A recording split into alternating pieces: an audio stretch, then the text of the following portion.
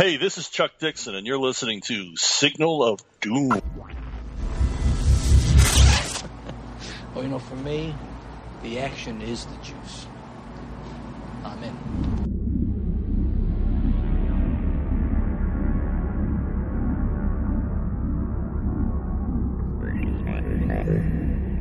Hello and welcome to Signal of Doom. I'm Dave. I'm here with the main man, Rich. Rich, it's episode 328. How are you? Very good, buddy. Very good. Well, you're coming in nice and loud for the listeners at home with that sultry bedroom voice you've got, Rich. I've got the nasal whine, which we all enjoy, that cuts around corners and finds people. But you've got the nice deep voice. Now, Signal of Doom, if you don't know, is a comic book movie and pop culture podcast. We seek to take over the world from the swamp. I believe we're starting to succeed. Had some big shows coming up, actually. Chuck Dixon on next week. I have some really good questions for Chuck, my own, plus plenty of people have chimed in. I want to thank everyone. We'll seek to get through all the questions. Chuck's always so generous with his time. I think we will. If you have anything you want to ask Chuck, pitch it to me and, send it to me. Not pitch it, just fucking message it to me on Facebook is the easiest way. Either my personal Facebook or Signal of Doom, either way. And as I said, we've got some really good questions. And I've got some as well that I've got tucked away. A few Batman questions, Batman-centric questions. Rich, does it surprise you? Some G.I. Joe stuff, yeah. And as well, we're going to talk... I won't... To be fair, I don't think Chuck gets too many Batman questions, so it's good that you've got a few. I reckon he gets heaps. Are you kidding? Batman. You are. Can I be honest with you? You are really bad at picking up sarcasm. I was like, really? I would have thought he got lots. One of your flaws, Dave. Not many, but one of your flaws is you are terrible at picking up sarcasm. I am. Actually, that's true. Yes. But, yeah, I was like, wow, I would have thought he would have got a lot. I was like... You've almost got this, naivete to you when it comes to sarcasm. I was like, how much longer do you have to write Batman to get some questions? Have you got to do, 50 years? But we've got some good questions.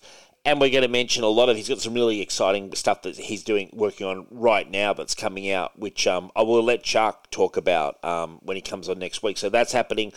Tom DeFalco isn't too far away as well. After the Chuck Dixon interview, I'll start compiling stuff for Tom DeFalco, and I think we're targeting October. Lock that in, late October. And John McCrae. So they're the three that are, in the pipeline, in the hopper for the next month or two. I do want to mention the Patreon. Thank you to all our Patrons. It helps a lot, actually, because it helps the show running costs. I think I'm about to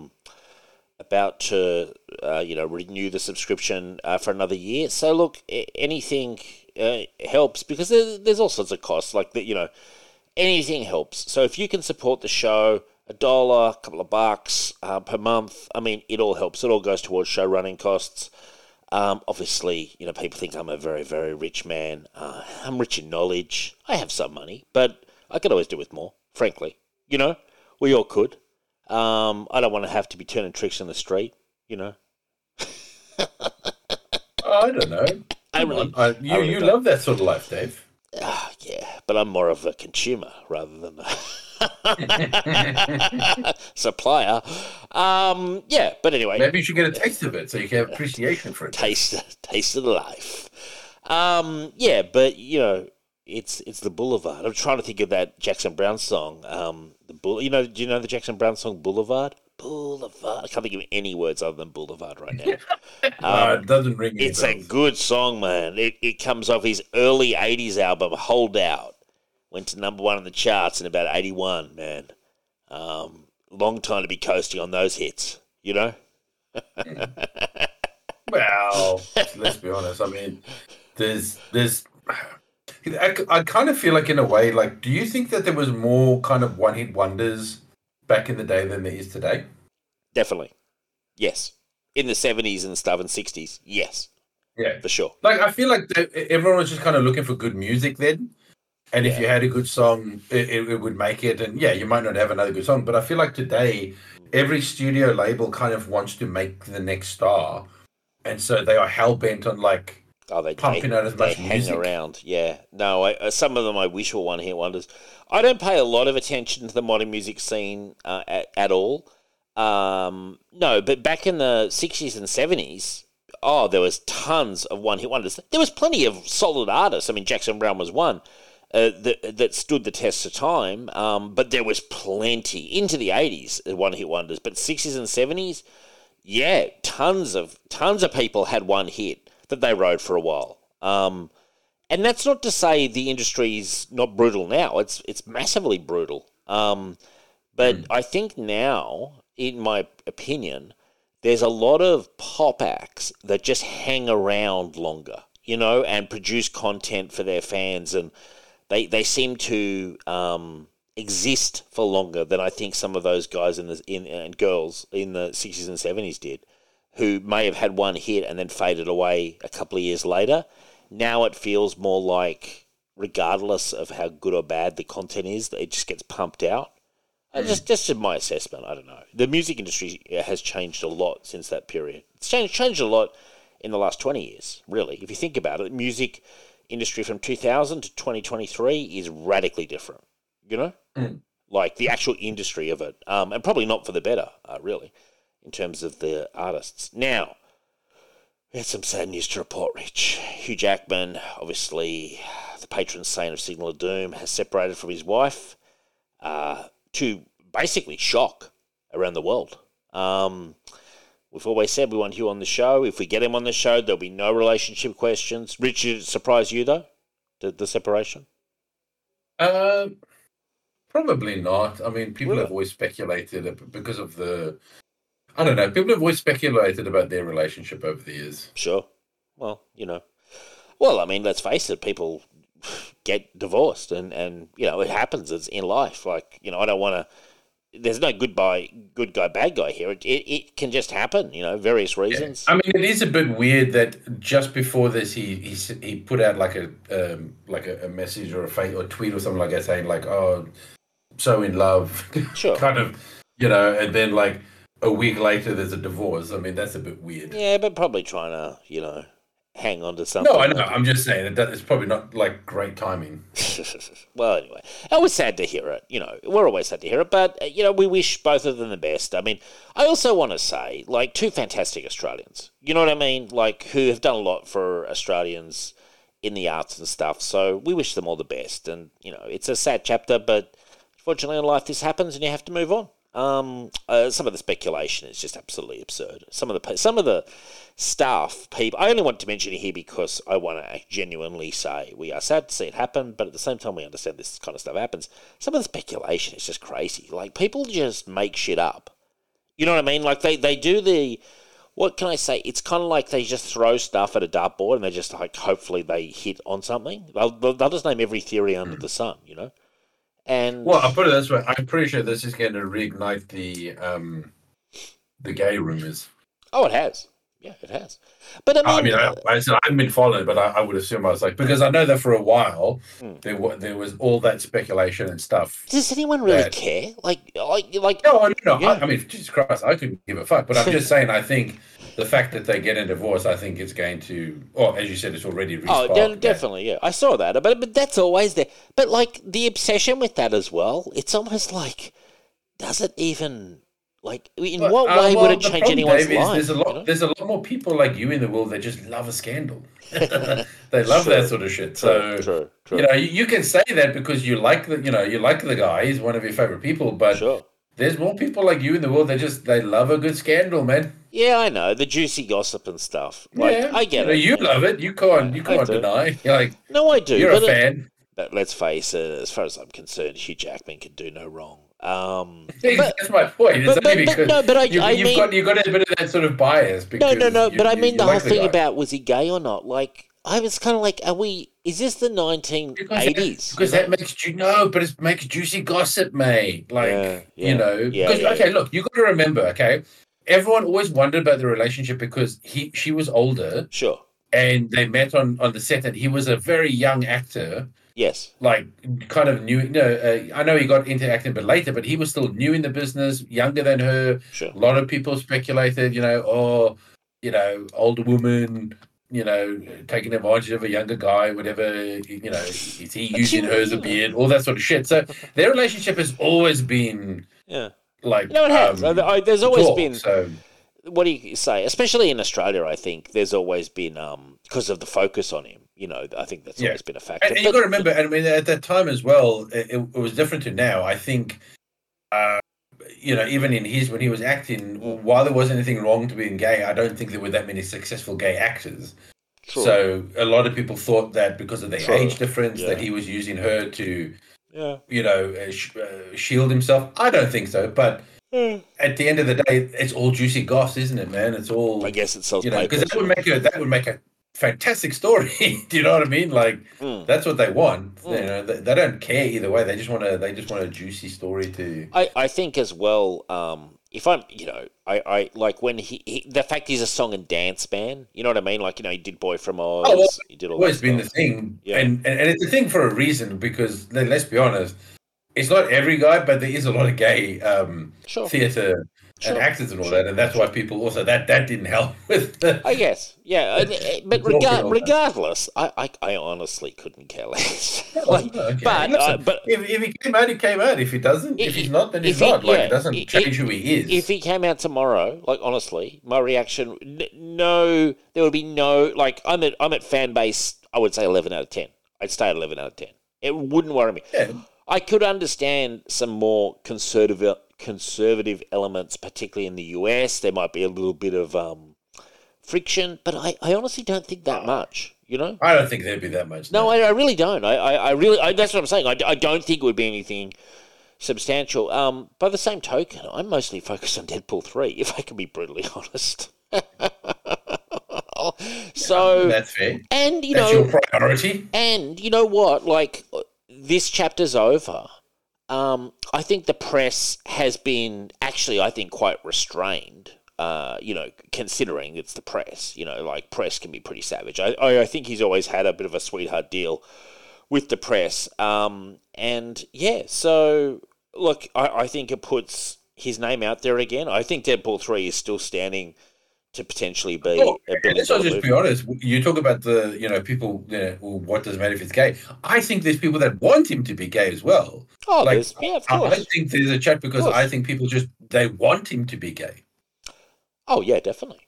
Yeah, for sure. Well, of course, there's a big gay audience who would love it. Exactly. So it's. I don't think necessarily the whole like, oh, is he gay? Is like people like, oh, is he gay? Frowny, frowny. It's more like, please let him be gay. Well, there's a bit of fantasy casting, isn't there? Yeah, exactly. So. Yeah. I actually think he's done it pretty wisely because I don't think he really cares. He has never really sort of I've seen quotes from him where he's like, well, if people want to think that, let them. Like he doesn't seem to worry him, at least publicly. So it's kind of been kind of cool in that way. And even if it does, I don't think he's going to give them the satisfaction of No, he's not. Letting it show anyway. He's not that kind of guy. But I don't know. I'm just excited. Like, honestly, the more we talk about it, the less I'm focused on the fucking marriage that I don't really care about and more thinking about Deadpool 3. I'm also thinking, selfishly, if he is either solo or more likely in a different relationship, I think that's quite likely, potentially something more short-term, would he be more inclined to reach, divorce and stuff? Nothing's cheap, take the payday and more Wolverine. I don't mean to be cynical, but would you think that is potential for that? No, there's always potential. Well, I mean, cash on the table. Like, I'm sure it'll be a reasonably amicable settlement, but she still will walk away with a fair chunk of change. They offer him. Possibly. I mean, honestly, when they married, he wasn't a big star, so they may have signed a prenup that protected her. Like, and so therefore, maybe she doesn't get access to his stuff. I don't know. Like. That's true. Or access to a lot of his stuff. We don't know. That's the thing. We don't no idea what sort of. Well, I'm not afraid to speculate. I'm not afraid to speculate here. I mean, let's call in the divorce attorneys. Let's go over the papers. I've always said.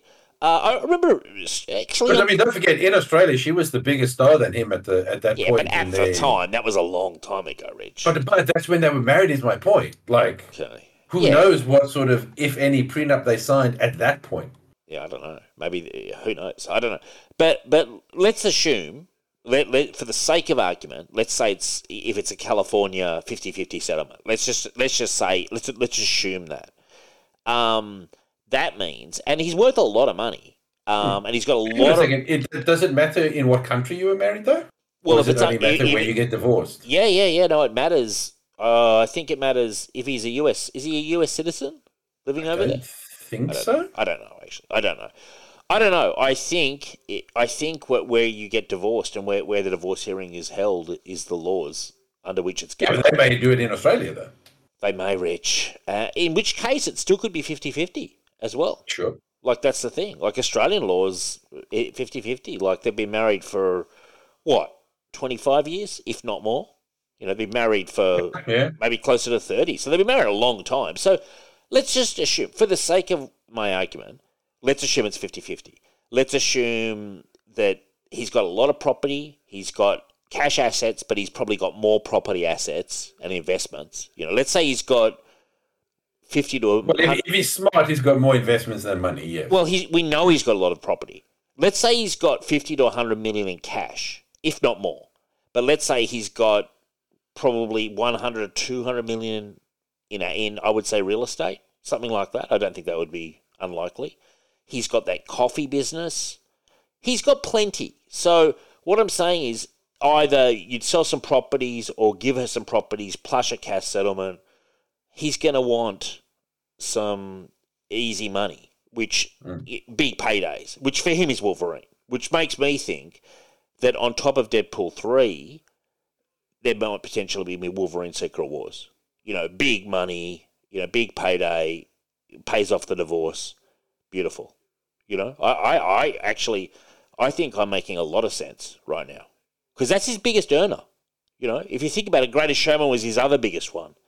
But Wolverine is the consistent banker, But, I mean, yeah, look, I guess it depends. I mean, let's be honest. He's only doing this because him and Iron are such good. Yeah, but he was also paid fucking money for a Rich. Like, no, I understand that. Dave, but sometimes people can also just be done with something, no matter like what you feel about it. Like he might be like, listen. Okay, fine. I'm going to do this. Give me the money. I'm going to do this one last fucking time, right? Because it's going to help you. But I'm really done with this character. Like I've got other things I want to pursue, other movies I want to make. Sure. Like that's the thing. But I'm speculating. Because the thing is, it's different for you because it's all about the money. Yeah. For you, it's all about money. But for other people, it's not necessarily what... I mean, he's got money. As you said, he owns property, he's got whatever. He's not hurting for cash. Yeah. And if what you say is going to be an amicable one, then he's also still not going to be hurting for cash. He might want to pursue other things and not be known for just the Wolverine guy. Okay. I hear what you're saying. He wants to get more under his belt. Like, I'm just saying. I'm not saying that is. I'm saying it can go either way. I'd like to see him in, like, seriously. Or just getting your hopes up because you want. Well, I'm speculating, man. I'm speculating, dude. I don't know if you're speculating as more as you are, like, praying. Everyone's fucking worried about the fucking marriage. I'm seeing the sunny side of the equation where I'm thinking it's freeing him up. You know what I'm saying? He could go, he could go the other way. Okay, he could go, this is the way I don't want him to go, but he could go. He could say, okay, let's assume financially, although he takes a hit, he's still fine. Let's assume finances aren't even a fucking concern. So that's not a problem. He could think to himself, okay, I'm 50-something, I'm still in good shape, still look good. He's always been a bit of a... He takes his acting, I would say, reasonably seriously. Like, he likes his acting. He could do more personal projects, i.e., sort of more arty shit, which, well, I shouldn't say arty shit, but, the kind of stuff that's not big box office, and do more of that stuff, which I don't think he's done a ton of. I know he's done a little bit of that, but maybe... That's the other way he goes. There's only two ways as an actor of his caliber. You either take the big box office stuff, which he's done plenty of, or he takes some more personal projects. Well, look, can I be honest with you? I think, I'll be honest with you, I think Nicolas Cage, since he got out of his debts and all that, I think he's living the dream. I mean, I just saw a trailer for his new movie. Shit. what's it called? It's the one where he's playing a guy that's literally like he's got that balding, he's only got the side hair. Yeah. And I think he's like a professor, but everyone is dreaming about him. Yeah. Right. He's appearing in everyone's dreams. And I watched the trailer, and I'm not joking, it looks like Nicolas Cage is having the time of his life. Yeah, well, do you know what I mean? Yeah. Because right now I feel like he's been able to choose the movies that he wants to be in. And I think, honestly, that's what Hugh would want to do as well. I think Hugh, being a theatre guy, he wants to be challenged. He wants to take on new roles. He wants to take on different roles.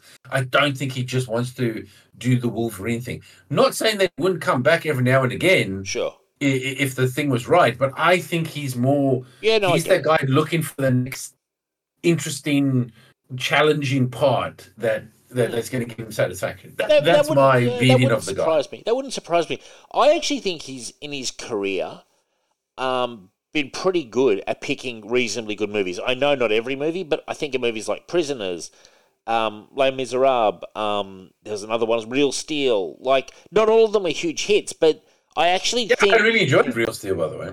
I love Real Steel, Rich. I saw Real Steel twice at the cinemas, maybe once with you and once with Dion, but I love that movie. No, that wouldn't surprise me. And you know what? He's a likable. He's a likable actor. You know how some actors, they might be great actors, but they're not likable. Hugh Jackman is a likable actor. He's the kind of guy that I think... a likable actor. I think he's just a likable guy. Well, yes, but it comes across in his on-stage persona as well. So I just, that could happen. Oh, look, I'm interested to see what happens. I do want to see Deadpool 3, and I will at least want to see Secret Wars. If I can get those two, I will die fucking happy. You know, I'll be like, on my deathbed, I'll be like, at least Hugh Jackman did Deadpool 3 and Wolverine Secret Wars. Look, I'll be honest with you. I know you would. I don't see Marvel doing that. Like, I think they will want to introduce a new Wolverine that's going to take over. Like, yeah, Jesus. Well, as well. Who knows? I think a lot will depend on, obviously, Hugh Jackman, but also on how Deadpool 3 goes. If Deadpool 3 is a massive, massive hit that I'm predicting, I think everything's on the table. I really do. If it ever comes out. It'll come out. Like, this strike won't last forever. No, seriously, it won't. Like, it'll, patience. It's patience, man. This strike can't last forever. It probably won't run. Let's put a predictor on the strike. We'll do this on the signal now. I have no inside knowledge of this whole thing. I have no idea. I reckon 8 weeks, I think it'll be done. As in people who are back at work. What do you think, Rich? Oh, fuck, yeah. That's a long time, so I probably agree. Yeah, definitely. Could honestly, I could even see it going slightly longer than that. The strike? Yeah, I could probably see this going on for at least another 3 months. Well, give us a number, Rich. So 12 weeks? It's a bet we've got here. This is a bet. Okay, 12 weeks. All right, fine. Okay, good. I was like, you're doing this kind of what if, like I'm on the fence. I'm like, just give us a number, Rich. Can I be honest with you? I've been reading a bit and listening to some stuff and all that. I actually think the studios kind of want this. Yeah. This is allowing them to actually cancel and get rid of shows that they may have been too scared to do without looking like they're racist or homophobic or whatever. Those shows that are not performing, they can claim, well, we had to cancel it because of the strike. Oh, definitely. Yeah. So I don't think they are in a massive, because they got some stuff that was made before. Yeah. Do you know what I mean? And they've got stuff in the libraries and stuff that they can squeeze sell out to Netflix and all that sort of shit, to give, so I'll be honest with you. I don't think the studios are necessarily wanting this to go over too soon. I reckon they are using this as a way to move some money around, cancel some shows. Sure. Oh, there's definitely rearrange things and all that. So I can see them trying to stall it for as long as possible. And as well, their whole thing is they've definitely got deeper pockets than the vast majority of the actors. Oh, much deeper. Yeah, and that's the thing. Like, that is why the strike needs to be so total, because it's just like, if it's not, it just falls apart. It's like a leaky dam. So yeah, no, I'm 100% behind the people on strike, and I'm kind of glad I'm not in that position myself, because it would be hard if you feel for people who you really have no power. Your power is the block of the whole strike, but outside of that, the negotiations. There are reports, though, in recent days that some negotiations are happening. Now, this is, it's not even second-hand, it's third-hand, fourth-hand reports, but there is some, at least tentative progress being made, you know?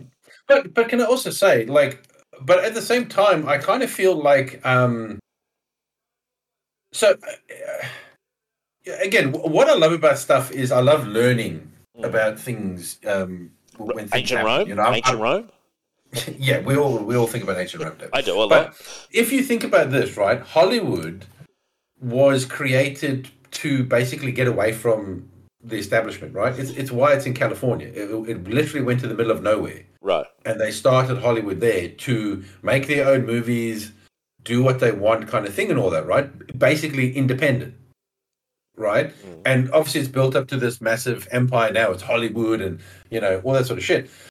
And because I've been watching a bit of Andromeda, I was like, what does Kevin Sorbo done? You know what I mean? Like a lot of direct to DVD and a lot of Christian stuff, I think. Correct, but I was listening to them stuff. It says now he claims to have been kind of like some of the writers and all that in comic books. Now he said, look, I basically got blacklisted, right? I was very conservative, very Christian. My manager, my agent, they all dropped me. They said, we can't work with you anymore, blah, blah, blah. And, Hollywood basically turned its back. Now, he could be like just going around whining about it, but he actually started his own company called, what's it called? Sorbo Productions or something. Yeah. And all these movies that he's been starring in and stuff, it's all stuff he's done himself. Like whether acting, directing, yeah, and I mean, apparently it's to the evangelicals, man. It's to the hardline Christians. Like there's a whole. No, market it's not, Dave. Yeah. Some of it is, but some of it, like there's a new movie he was pushing that's coming out soon. It's just based on a true story about these guys that went around scamming people with oil ownership until they accidentally struck oil. Sure. And then they got arrested and stuff. Like that's not is that an evangelical movie? Well, no, he has a faith-based. I mean, sure. A faith-based audience that he must. Hollywood used to make movies about. I'm not criticizing him. I'm not criticizing. What I'm saying is, yeah, this is a great opportunity for people to maybe go do their own thing. Like sometimes it's good to burn something down to the ground. Yeah, and start again. But do we really think that's like we're not going to the studio system? My is point is that's survive. the only way that you can have legitimate change. Like if the studios are not going to come to the table, right? And if they're going to continue to just be like, we're going to reap all the money, we're not going to care about your stuff, then yes, maybe you should just go. Well, then we're going to make our own studio. Our counter. Studio to us, and we're going to go make these movies that we do. And guess what? Most of these places, and it's not just him. I've had a look into it. There's lots of independent stuff who just get back and get money, make those lower budget movies that Hollywood used to make. Sure. Yeah. Do you know what I mean? That has almost disappeared, and just do that. And it seems like you can have success in it. Like you don't. You know what I mean? It's like that thing like where everyone thought, no, you have to go Marvel or DC. Yeah. You know what I mean? But then Image, people slowly started building their own I hear what you're brands saying. and all. You don't always need the big companies. Is it scary to do that? Yes. But Jesus, I mean, it's the only way to take power away from them. Well, I think... And maybe then make them come to the table. I hear what you're saying, and I actually agree totally with... I'm not saying it's for everyone, but maybe some brave people could do that, and that could help. You know what broke the studio system in the 60s was Easy Rider, where they did that. That was the movie. Like, seriously, that was the movie that made people stand up, and they did it outside the studio system on a relatively, minuscule budget. It made a massive return on investment, and it was like, wow, look at that. It wasn't through any major studio. Now... And by the way, today, crowdfunding is easier than it's ever been. But, I mean, it is, but the realist in me also says there's a couple of things. One, the sheer expense, is it's huge. Now, I'm not saying, yes, your Kevin Sorbos did it very successfully. Yes, that's true. But Kevin Sorbo, to me, was very popular for a brief period, very, like, mainstream popular, and very popular because he wisely knows where his market is. So when he did get blacklisted, he tapped into it, and he's kept his career alive outside of the mainstream, but, he's doing just fine. Yeah. No, again, I'm not saying do what he did, but I'm saying maybe use as an example to say, hey, let's find another way. Let's not just be dependent. Yes, I hear on you. these studios. But I hear what you're saying, and you make a good point. But the studio system isn't going anywhere, and the whole flux of everything with the streaming and everything like that, and the residuals. I don't know, man. I think it is dying. I mean, there's talk now where people have asked, what's his name, Iger, and he hasn't given the proper answer if they're looking to sell, and there's speculation that they want Apple to buy them and all that. Like, you say it's here, man. I think they are whittling. I think they are putting up a face trying to make like they still in power. If Apple did buy Disney, let's say that for a second, they'd still be making movies. You know what I mean? Like, that's the thing. It'd still be movies coming out. Like, yes, but my point I'm trying to make is that if you need someone to buy you, then clearly you're not doing. Things are not going your way, which means that it could fall down. Right? Yeah. Let's say Apple doesn't want to buy you. Well, now you just bleed in money, and you fucking got to sell off your shit and whatever. It just because it's there doesn't mean it'll never. No, hey, I'm sure everyone thought Rome wouldn't fall. You know what I mean? Or this empire wouldn't fall. This empire would stand the test up. Shit falls all the time, man. Even when you think it'll last forever. Yeah, but Disney have been pretty good over the years at reinventing themselves, and they're making. I know. Again, doesn't mean you can do it all the time. Doesn't mean that you're going to do it all the time. I understand what you're saying, but it's not just Disney. The point I was trying to get to was there is a whole structure of payments and royalties and everything like that that's actually what's really at stake. So it's not, I hear what you're saying, but it's not necessarily about burning something down. It's about trying to get better deals within a changing system. Yeah, but again, you will win a battle today, and then they will figure out a way to screw you again. Yes. And then you're just going to be in exactly the same spot. 100%. Oh, yeah, they won't solve all their problems with this strike. But I'm just trying to make the point that it's kind of like you have to, at times, deal with what you have in front of you. Like, I hear what you're saying, and you're making a good point. But you know what? Here's another little thing I learned because I've just been looking up stuff. Do you know that? You know the term creative accounting? Yeah. That was coined by Hollywood accountants. 100%, because they That's where that people term all came the time. from. The existence of that came from them. It's the same people who say that movies like Batman 89 and Coming to America have never turned a profit because of Hollywood accounting. That's my point. Like, I know you're going to go and struggle with it, but as I said, you may win something. You may get something of what you want now, but all they will do is figure out a way to take it away from you or screw you out of it again. Yeah, they'll move the goalposts. Exactly. So, I heard a good thing. It was on John Suntress, and frankly, it was with Bendis, who, as a writer, I have completely lost interest in, but he at times still makes some interesting points. Anyway, the point was, in the 2008 strikes, which was the last major strike, I think it was 2008, a lot of that was over DVD royalties. Well, of course, that is now mostly transitioned to streaming royalties. And a lot of the time, as you say, the battles they, if not win, get partial victories on, the goalposts get moved because the industry is in a state of flux. That's the other thing. There's a lot of changes that have happened. We were just talking about music. The music industry has so radically changed from 2000 to 2023, and I would say with the advent of streamers, things have changed radically in the last 10 years in terms of payments and residuals and all sorts of stuff. So, I can see why we've come to this loggerhead. And yeah, it's just it's the strike that has to happen as far as I'm concerned. Like, because I get your point, but it's a fantasy as well that will ever be the main way of doing things. No. I didn't say there was a main way. I said creating something counter to them that will take shit away from them, that will bring them to the table. Yeah, exactly. Well, it's like in the 70s, like those things that we mentioned, like the Easy Rider and stuff, and some of the movies that were made on small budgets outside the studio system, what they essentially do is just slightly shift the paradigm in the end. That's what happens. The effect of their change is it slightly adjusts the conditions for the deals overall. That's basically what happens because the system can absorb these shocks. And right, like this is my opinion, but I'm backed up, I feel, by the whole model. Also, I will say this: when since what mid 2000s, whatever you call that, like 2005 ish, into 2008, into 2009, we have seen the dominance now, the real dominance of the big budget blockbuster at the expense of even other big budget blockbusters.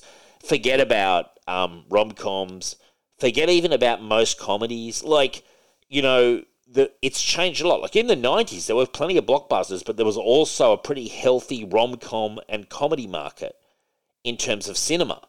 Oh, yeah. I think a lot of that has oxygen has gone on to TV there. Well, again, and you talk about like that, Christian faith-based stuff. Like, you remember when they used to make things like Journey Home? Vaguely, yeah. But again, the dogs and Hollywood doesn't make those movies anymore. True.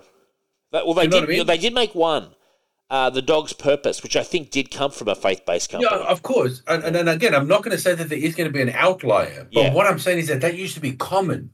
Sure. Yeah. Do you know what I mean? The model's changed. Hollywood just doesn't seem to want to make like just cheaper family orientated movies anymore. Do you know what I mean? Well, they make a lot of them for TV now. Or... They make them for TV now, Rich. That's where they all go. They go on the Hallmark Channel or somewhere like there. That's where all that stuff goes. Yeah, and again, and that's sad. I mean, I'm sorry, but that is legitimately sad that that these movies. But there's a part of me that thinks, is it that sad? Like there is still a market for it. I think it is. Like, if you're a family and you're looking to take your kids to the movies or something, and not just a cartoon. Sure. Not just the latest fucking animated whatever. You want to take them to a family movie, a live action. There's not much for you to choose. Like, sure. But there used to be. Yeah. The Sandlot, all that sort of stuff. Like there were genuine PG family movies you could regularly take your kids to. That aren't comic book movies, which is what it is now. That's what they by the way, I think Hollywood has changed and is definitely not for the better. Like, I agree. I 100% agree. I'm someone who wanted what we got, and we got it, and it was really good for a while. And now I feel like, although I love it, I do think it's like that monkey paws. Well, it's almost like eating too much McDonald's. You know what I mean? Like McDonald's is great. Once in a while, you sort of forget what you didn't like about it. You're like, oh yeah, it's fun, but you try that 5 nights in a row, you're gonna struggle. Like most people, there'll be some fucking crazy lunatic out there who thinks that's great, but most people struggle. That's the problem. And frankly, when in the 90s and 2000s, when I was reading, a lot of comics, especially a lot of DC, Batman and a bit of Superman and this and that, I always was like, man, this is cheesy good fun. You know what I mean? Like a lot of the time. I know there's some more serious works, but but it's like that wasn't the only thing I was consuming. It might have been 50%. It might have been a decent percentage, but I had other sides and other diets and all sorts of other stuff. Like, and people say superhero fatigue. Well, it's also because they've pumped us of just that kind of thing. It's like when I was chatting to someone the other day, when Indiana Jones came out, along with Barbie and Mission Impossible, that was stupid timing on behalf of, Indiana Jones and Mission Impossible, because they're both decent movies. And really, I think... But to be fair, I think they all underestimated Barbie, though. They did. And Barbie just dominated them, ate up all the oxygen. You come to a month like now, it's dead. You know what I mean? Those movies would have triumphed. Like, that's the thing. Like, but that's what Marvel movies were doing for so long. They were just like, no matter what they were up against, they're just chomping. And we all know the cinema's experience is a lot more expensive than it was, like, relatively. It hasn't kept, it's crazy. Okay, so I can understand taking a family, if you've got 2 kids, and you want to take the family to go see a movie, I mean, most people aren't going to be like week after week taking the whole family. It's just too expensive because, most families, like the general family, that's the other factor. They've increased the actual, without really increasing the value of the experience. Like, I don't actually think going to the movies is that more amazing than it ever was. Like, it's maybe a bit better, but not that much better. No, I agree. But again, I wasn't looking at it from you and me. I was looking, like, again, you got kids, you're a family. Yeah, no, that's what I'm saying. But there's nothing to really take them to. Yeah, exactly. You toss it all around. Like, there's a lot of reasons why the industry's in trouble. But I did feel that month with the programming, I was thinking that prior to going in, I was thinking Barbie, which I thought was going to be a huge hit, Indiana Jones and Mission Impossible. I go, gee, that's a lot of like big ticket items in what I feel is a tight market. And when Barbie just colossally triumphed over all of them, I was like, well, one of them was always going to do that. Do you know what I mean? Like, I feel like the most obvious one did, but regardless, one of them was going to do it. And I don't know, that's the other factor. So, yeah. By the way, Blue Beetle is already out on streaming. I think it's still in Australian cinemas. I haven't seen it yet, but I have got it. Yeah, we were planning on seeing it, but things got in the way and stuff and all that. Well, I'll have a review for next week. Then I heard it's like, oh, here's the streaming date. So I was like, oh, Jesus Christ, that's fucking quick again as usual. Well, I'm gonna check it out, and I actually think I'll probably like it. Like, I've heard people say, look, it's fine. Like it's formulaic, yeah, but it's a bit of fun. I mean, I think a lot of these movies, honestly, if I'm being honest, a lot of them have been okay. Like they're fine. Like I wouldn't think, like some are much better than others, but look, I've always kind of liked that Blue Beetle, what little I've seen of him. I don't mind Jamie Reyes and the whole Blue Beetle scarab thing, and I don't like him now, but I certainly liked him better when he first came out.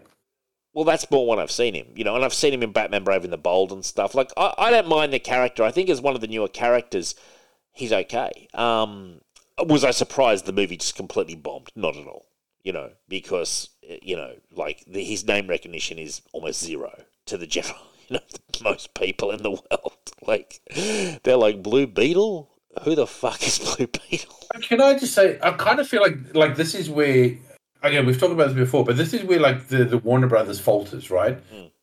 You've just announced this new thing. Okay, yes, you've made the movie, but guess what? And Hollywood has done this, where they've made a movie and then only comes out a few years later. Sure. Do you know what I mean? I feel like they should have really held off on this movie and even just released it when the new slate of movies were coming out. And then you could say, then, listen, it's part of the new DC or something like that. I agree. Yeah. They should have just put it in the bank and said, right, let's come with a Superman movie, and then we'll come up with this movie. Let's get that nailed first, get people excited, then we'll put this out. Yeah. Oh, yeah. I mean, but they've done the opposite, where they're just like, just get it out, wash your hands of it, and move on. And again, and that's still the wrong decision, because I think people feel like that. They feel, they don't care about this. No, well, they don't, I don't think. I think they're just like, look, we did it. It's tested okay. It's decent. It's not going to get fucking hammered, but it's not a game changer. Let's just get it out there. Wring whatever we can get out of it. One thing I did hear, apparently, is Dial of Destiny is doing fantastic business on the video-on-demand market. Apparently, a lot of people, it's done huge numbers, which doesn't surprise me, because I think a lot of people saw Barbie and also saw the mixed reviews and went, oh, I'll go to Barbie. Apparently doing fantastic business on video-on-demand, which is interesting. Until I see numbers, Dave, it's all bullshit. Yeah, well, I mean... Yeah, I'm sorry. All these streaming services that claim, "Oh my God, it's the fucking number one. It's doing the best. It's of everything." Okay, show me the numbers. Sure. Show me the streaming. Show me the data. Show me the revenue. If it's so great, show me the data. No, I agree. I hear you. I agree. Anyway, we finished our first topic for the night, which was apparently Hugh Jackman. We went from Hugh Jackman getting separated to dissecting the movie industry. Now, I survived, Richard. I have a near-death experience, which I have saved. I haven't told you about. So I'll give listeners... Oh, was it you choking on your coffee when I sent you the photo of the UFO? What was this? I don't think I even saw this. Did you send me Yeah, you did. What I happened? was joking with you. I said, bro, breaking news, breaking news. I just saw a UFO on my way to work, and it was just a chick riding her bike that had Oh, a that's UFO on well. the back of her. That dad joke of yours was like, yeah. I can't believe you're bringing that up. No, so get I'm this. sure you got slightly excited when I you did. saw At that. first, I did, but I also know that you're such a non-believer, man. Like it's going to take seriously, it's going to take the alien abduction or the aliens invading for you to wake up. You know what I mean? Like you're just one of the little sheep, man. That is exactly right, Dave. You hit it on the head. You're one of the little sheep. You will not believe until they literally are pouring out of the sky, and I have to quickly sign up to join the military to fight. I've told you so many times, Richard. They're not here in vast numbers, but they are powerful. I've told you this so many times. Our alien overlords, And man. you are still wrong. So Now, anyway, let me get to my near-death experience. So go. Sunday night, about 8 p.m. I'm taking the rubbish out. We live on this house, and we've got it's a stairwell, like a 2-part stairwell to go down to the basically the driveway where the garbage bins are. So I'm carrying this thing out, take to the bin. I go on the second step of my stairwell, which is a wooden stairwell, and we moved in, as listeners know, earlier this year, and it gave way, fully gave way, broke down. I literally tumbled down through the stairwell, caught with my hands, because I've got the fucking reflexes of a cat, it turns out, Reg. Caught with my hands, caught the railing, so I was just hanging there. Banged my, I knew I'd banged my, what do you call it, not shin, but below the knee, mid below the knee to where the ankle is. I knew I banged that, but not too badly. And so I'm hanging there, and so this whole thing gave way. And I'm like, my first thought, Rich, as I'm hanging still by the railing, was like, oh, good, thank fuck I didn't hurt my knee for tennis. That was literally my first thought. I knew I'd hurt my, I knew I'd sort of bumped my my leg, but it didn't feel too bad. I could move my toes and stuff. I was like, okay, it's not broken. Hauled myself up, and actually I have bruised the ankle quite a lot. Sort of the ankle was quite bruised, and I've got a bruise on my leg and a cut, but nothing too bad. Got up, and I was like, man, that could have been so much worse. You know what I mean? I was like, I'm fucking alive. I came back up after all this. You know, I could tell I wasn't hurt too badly. It was bruising, but nothing too bad. I said, Michelle, I'm alive. I was celebrating life, Rich. I ate 3 splices that night. I was just like, I'm a fucking alive. I said, I'm Superboy. You know what I mean? I said, I'm a ninja. Anyway, and I was... I just got to say, Dave, we're really lowering the bar for near-death experiences. Dude, I could have broken my neck easily. Easily could have broken my neck. I fell through a fucking stairwell, man. And I caught myself. Easily could have broken my neck. Easily could have broken my leg, done my knee. Could have been the end of my tennis career. Instead... Oh, I definitely think you could have hurt your leg. Oh, your man. butt. Well, I could have smashed my head on the stairwell. That's what would have happened, man. And it could have been game over for Dave. Anyway. All right, I'll give you that. Yeah, so there was that part of the story. And you can imagine me. I was in the best mood for the next 24 hours. I just kept saying to Michelle, I'm alive. And I was just eating these splices. She's like, you don't need to keep eating splices. I'm celebrating life. I was like, I'm celebrating life. Life is to be lived. And I said to my mother, 2 things. I said, 3 days before, as I was walking up the stairs, I thought to myself, I don't trust wooden stairs. I don't like these wooden stairs. I thought that to myself. We're replacing the whole stairwell. And the other thing is, I said to my mum, I'm not going to stop my thoughts anymore. I'm just going to say what I think from now on. I'm just going to go on instinct. Oh, you've been holding back? Yeah, I've been holding back, man. Yeah. Oh, wow. Yeah, I've been holding back for years, man. Years I've been holding back. And anyway, so part 2 of this story, as if that wasn't exciting enough, that Dave escaped death. The next morning, Michelle and I go for a brief walk with the dog. We come back, and there's this old group of old people who are kind of hanging around our cul-de-sac, very well dressed. And I go by them, and they're like, oh, hi, how are you? It was really hot that day. It was super hot. It was a Monday. And I'm like, yeah, I'm good. I'm just like, go away. I just want to get up my driveway and leave this interaction. And they're like, is that your house up there? They point at my house, and I'm like, yes. Yeah, it is. And they're like, oh, we have some really bad news. I'm like, looking at their house, I'm thinking, well, it's still there. Like, how bad could this news possibly be? I've only been away from my house for 10 minutes. And I was, by the way, on that whole fucking walk, I was replaying the incident to Michelle, ad nauseum. And they're like, oh, we've got some bad news. And they go, we've broken your stair. I said, I broke the stair last night. What are you talking about? And they're like, oh, and there was two women who were really well dressed, probably late 50s, probably early 60s, but very well dressed for what was a boiling hot day in Sydney. And then this really thin older guy, like 10 years older than them, who was like kind of surly, if I had to describe him. Then he was like, "Oh, we've been in the area looking at all the houses," and I was like, "Okay." And I was like, okay, you were looking at all the houses? He goes, "Yes, we went up to your house, and I fell through the stairs." And I was like, "What?" And I was like, "You fell through our stairs?" I was so confused. And then he was like, apparently he thought he'd broken it, but he'd been up. Like, you have to walk all the way up these fucking stairs. You can actually see, as you're about to walk up, the stair that I fell through is like hanging. Like, it's very, very obvious, Rich. You know what I mean? Like, and he's like, "Yeah, I guess I just wasn't watching where I was going." And he said he fell right through. And I was like, okay. Like, I looked at it today, man.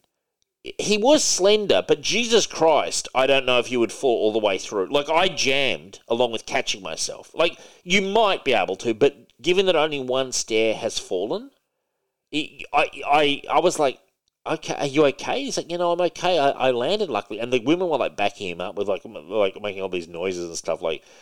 And I was just so confused because he was very roundabout with how he told the story. He didn't tell it clearly. And I was like, "Okay, so you're okay?" And he's like, "Yeah, no, I'm fine. I'm like, "Well, thank God." And I was like, "Well, that's good." He goes, and he hands me a card. He goes, "Here's my card with my wife's number on it." And I thought, "Oh, is this some sort of a scam?" Because that's what I was thinking. Are these guys sort of, they've seen a stare down, and then he's going to try to make some sort of claim on me? Do you know what I mean? Like, that he's hurt himself. And I was thinking, well, I was like, okay. I actually went, okay, like, I will never be calling your wife. I don't know why I'm giving a card with your wife's number on it, apparently. And then he goes, "We're Jehovah's Witness." And I was like, okay. He goes, okay, so that's why you're up there. Like, annoying fucking trespassers. And I was like, like my reaction, I was just like, okay, all right, bye-bye. I'm glad you're okay. Bye. And just left. But I was talking about it with my dad, and we both came to the conclusion that he probably didn't. And like, dude, this guy did not look injured at all. Like, I'm carrying, like, I was limping, like, after it. Because I have banged my ankle and my leg up. Not severely or anything, not broken, can still play tennis. But, there's a bit of soreness there. You know what I mean? Like, when you've banged yourself around, I've got like a little graze on my wrist as well from where I hit the deck and everything. This guy seemed fine. So I have my suspicions about the whole thing. Because, like, I'll say one thing. These guys, I know they preach religion, but they're half con men. You know what I mean? Like, at the end of the day, they're selling something. What do you think, Rich? I'm turning it over to you, man. Dude, I fucking don't know. Like, I mean, I don't even know why. If they didn't break. What's that? I'm just trying to figure out, like, what would be the point of trying to convince you that they broke it? Well, could it be, Rich? I came up with two options. One, obviously, just financial. Like, he's going to try to make some sort of a claim, in which case my direct thing would be like, "Why are you climbing up my stairs to my house on my property without my permission?" Firstly, well, yeah, that's what I said. I don't think that's it. Because, or could it be? What about this, Rich? Here's the other one. Gotti, they're trying to convert you. Like, "Oh, did you survive? Wow, praise Jesus." But he's claiming to go through the stairs, not you. I know. Well, yeah, that's true. I don't know. The whole thing It's a weird one. I'm trying to think of the angle, and it's weird. I'm just trying to go, like, I don't get, like, I'm trying to figure out what the angle could be. How do they get it in? How do they angle it in? And the women were really... Say, "Oh my God, your stairs! You must have fallen through your stairs.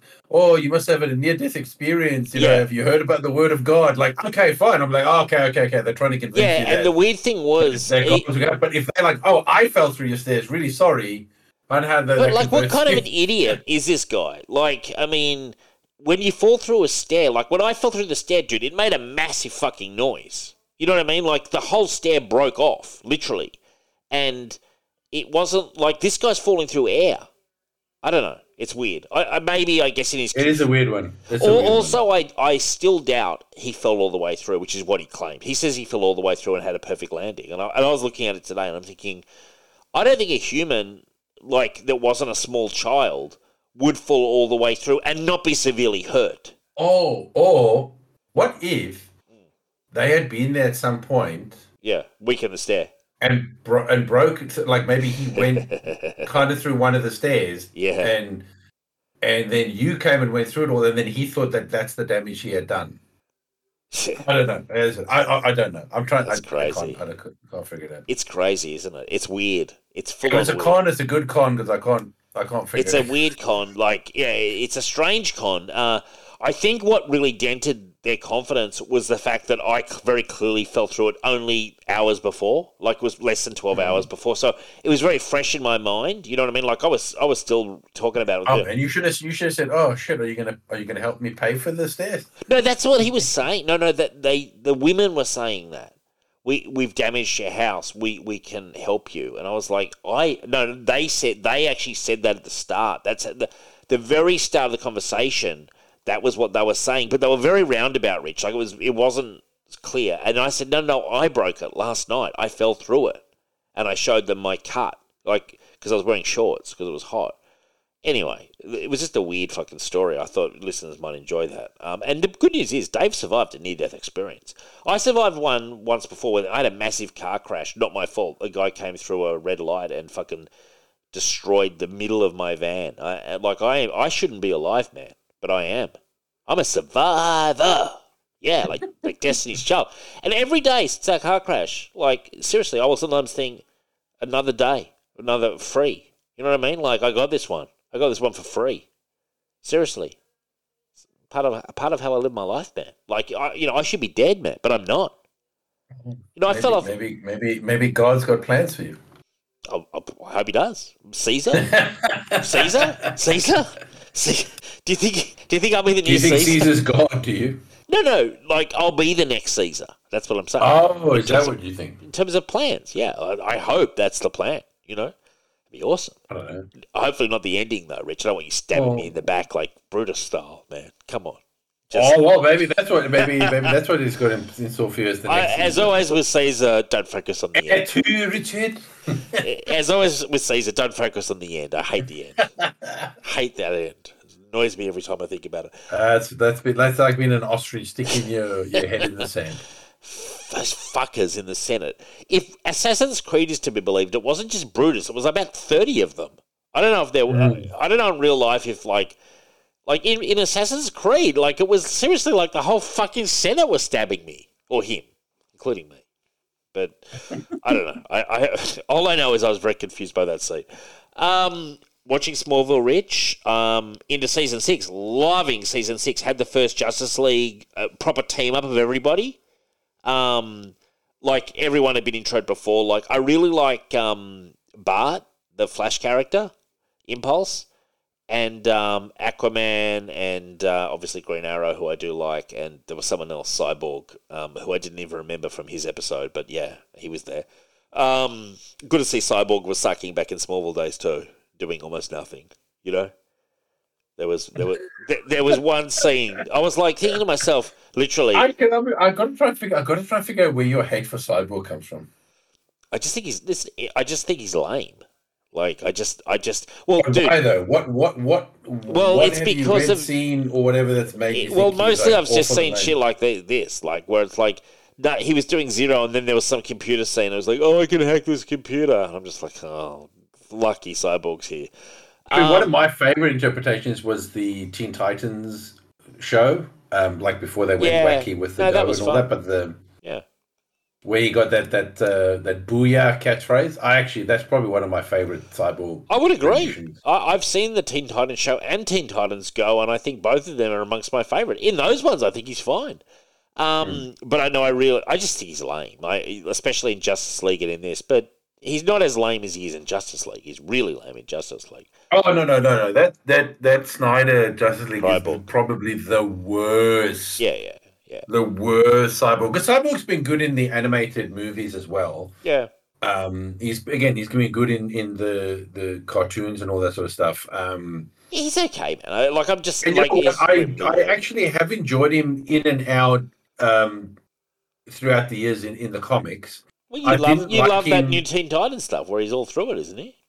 Yeah, but I don't like the New 52 Cyborg. Like, New 52 Cyborg is definitely probably the worst comic version of Cyborg. I agree. And even carries through to today. Like, it's just awful. I totally agree. I actually, honestly, although I've never been a big fan, I would take the older pre-52, whatever you call it, version way over this shit, like, that we've got now. Like, he's always sucked in the New 52, and but I did like Cyborg and thought he was quite enjoyable in those Teen Titans cartoons. I thought he was quite funny and stuff in those. Like, that would be easily yeah. That was fantastic. That would easily be my favourite. But anyway, my point of the story was that was the first one of that, and this season is the one where what's his name? Clark is trying to capture all the Phantom Zoners, and guess who showed up? Dave Bautista, and it was so. I was like thinking to myself, because he looked quite different, because this is back when he was probably still wrestling and just starting to act.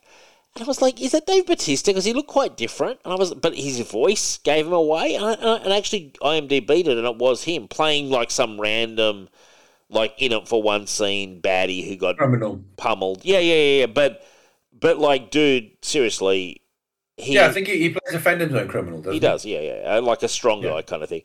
Dude, his acting style has not changed. Like, I know he puts on like a lot of airs. The great thespian Batista. You criticizing his acting? Well, no. I'm just sort of saying like what I'm trying to say is I know he puts on all these airs these days, like he's this actor, but like, dude, he's still the same fucking mediocre strong guy actor he's always been, as far as I'm concerned. Like, he's gotten better at what he does. He has gotten better. But it's kind of like the basic template is still pretty much there. Like, he's serviceable is how I describe him. You know, he's not appalling where you're like, oh, it's terrible. But it's just like, oh, wow, 5.5 out of 10, you know, Dave Bautista. And I know that he tries to, like, highbrow stuff he's in, and I just think it's never going to happen. Like, he's always going to be this sort of shit. Sort of like. Can I be honest with you? I honestly believe Guardians is like the pinnacle of his acting, and it will. That part was made for him, and it will never be better than that. Like, he's just not that kind of actor, I'm afraid. Like, yeah, I totally agree. Now you have some news here, Rich, about the Xbox Tokyo show. What's going on? Oh no, yeah. So they had the Xbox Tokyo show. So it looks like Xbox is definitely doing a lot more with Japanese developers and stuff and all that. So they just had one, and they were just like showing some of the games that were coming to Game Pass and to Xbox and all that sort of stuff. And it was actually pretty fun. Got a new look at that game called Pal World. Yeah. Which is basically, it's a parody of Pokemon.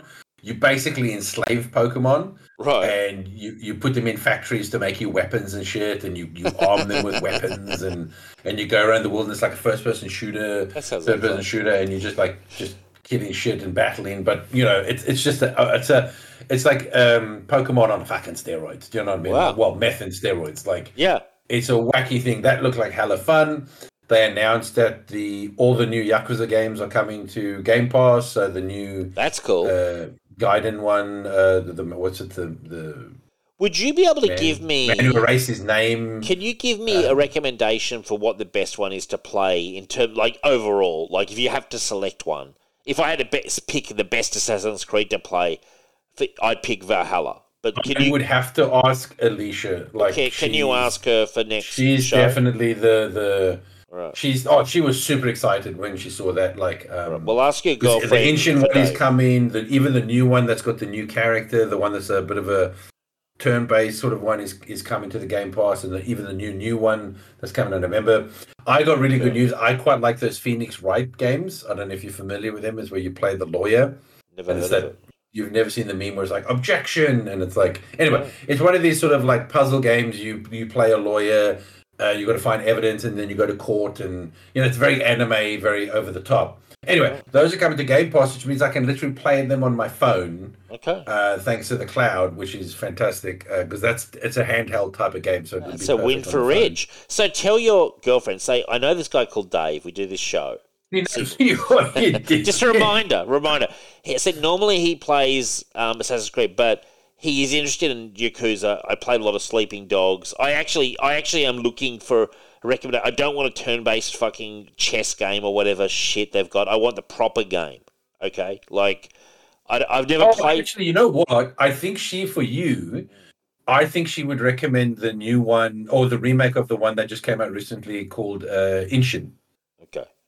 So that's the Yakuza games, but it's actually set in feudal Japan. That sounds cool. So you get to run around with like samurai swords, pistols. Send me the title of that in the WhatsApp so I can look at it after the show. Is it on Games Pass? It's coming to Game Pass Soon. like in the next month or two. All right. Well, I will check that out. Okay, fine. Send me the WhatsApp for that, and I will check it out. That sounds like fun. Yeah, I'll confirm with her, but I knowing you and also me trying to think, I think she might recommend that one. That sounds like a good idea. Yeah, that sounds good. Yeah, man. Well, you're happy then, Rich, aren't you? Because you've got both consoles. We've got to actually let's kick it up. I bought Mortal Kombat, but I haven't played it yet. So I'm gonna do my Mortal Kombat review next week because I've installed it, but I've been so busy at work this week I haven't played it. But can you give us your latest thoughts on Starfield? And this can be your final thoughts if you want. It's still the same, man. Yeah.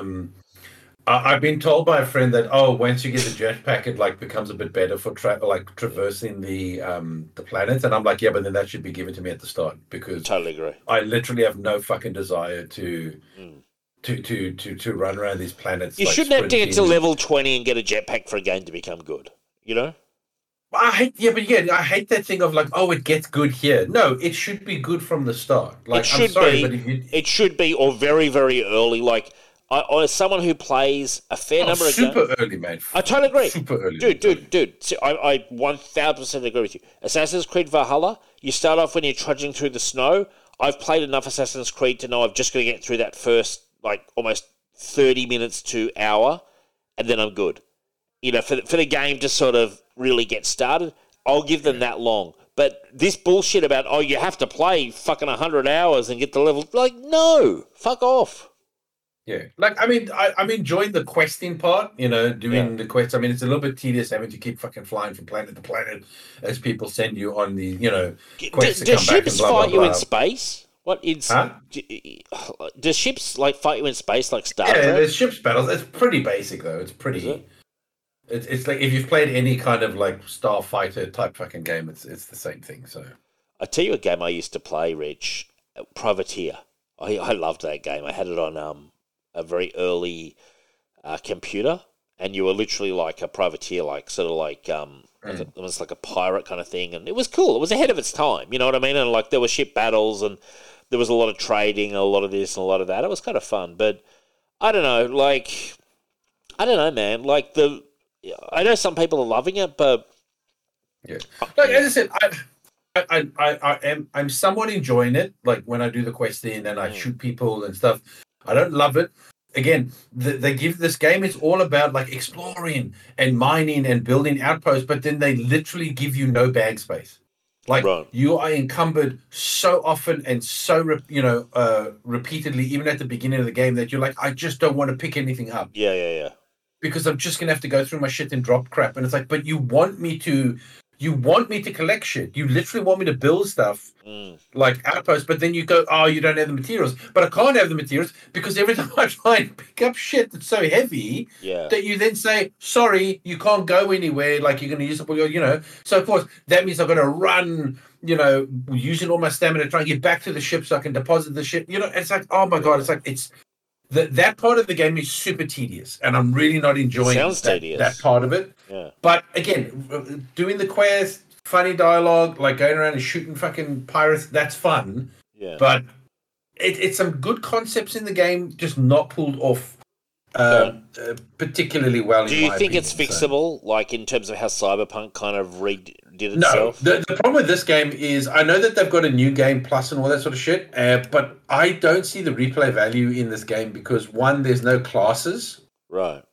Do you know what I mean? Like, so it's not like you're like, oh yeah, cool. Now the next time I play it, I'm going to play with this. Class, so I'm going to do this. It's not really any of that, and the dialogue options in this game are so meh that it's like, how would I guess maybe you could play. I'm going to play a good guy, now I'm going to play a dickhead. But other than that, it's nothing really in the game. And I mean, if you're only playing the game for dialogue options, then that's pretty much a waste of time. It sounds like it. I'm curiously I was looking forward to this, and now I'm just kind of almost like I might just hold out and wait. Dude, again, if you have an Xbox and it's on Game Pass, I highly recommend it. It's literally costing me nothing extra to play the game.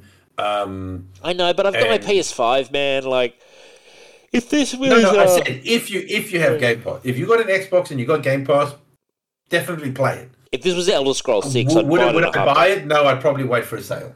Yeah, okay.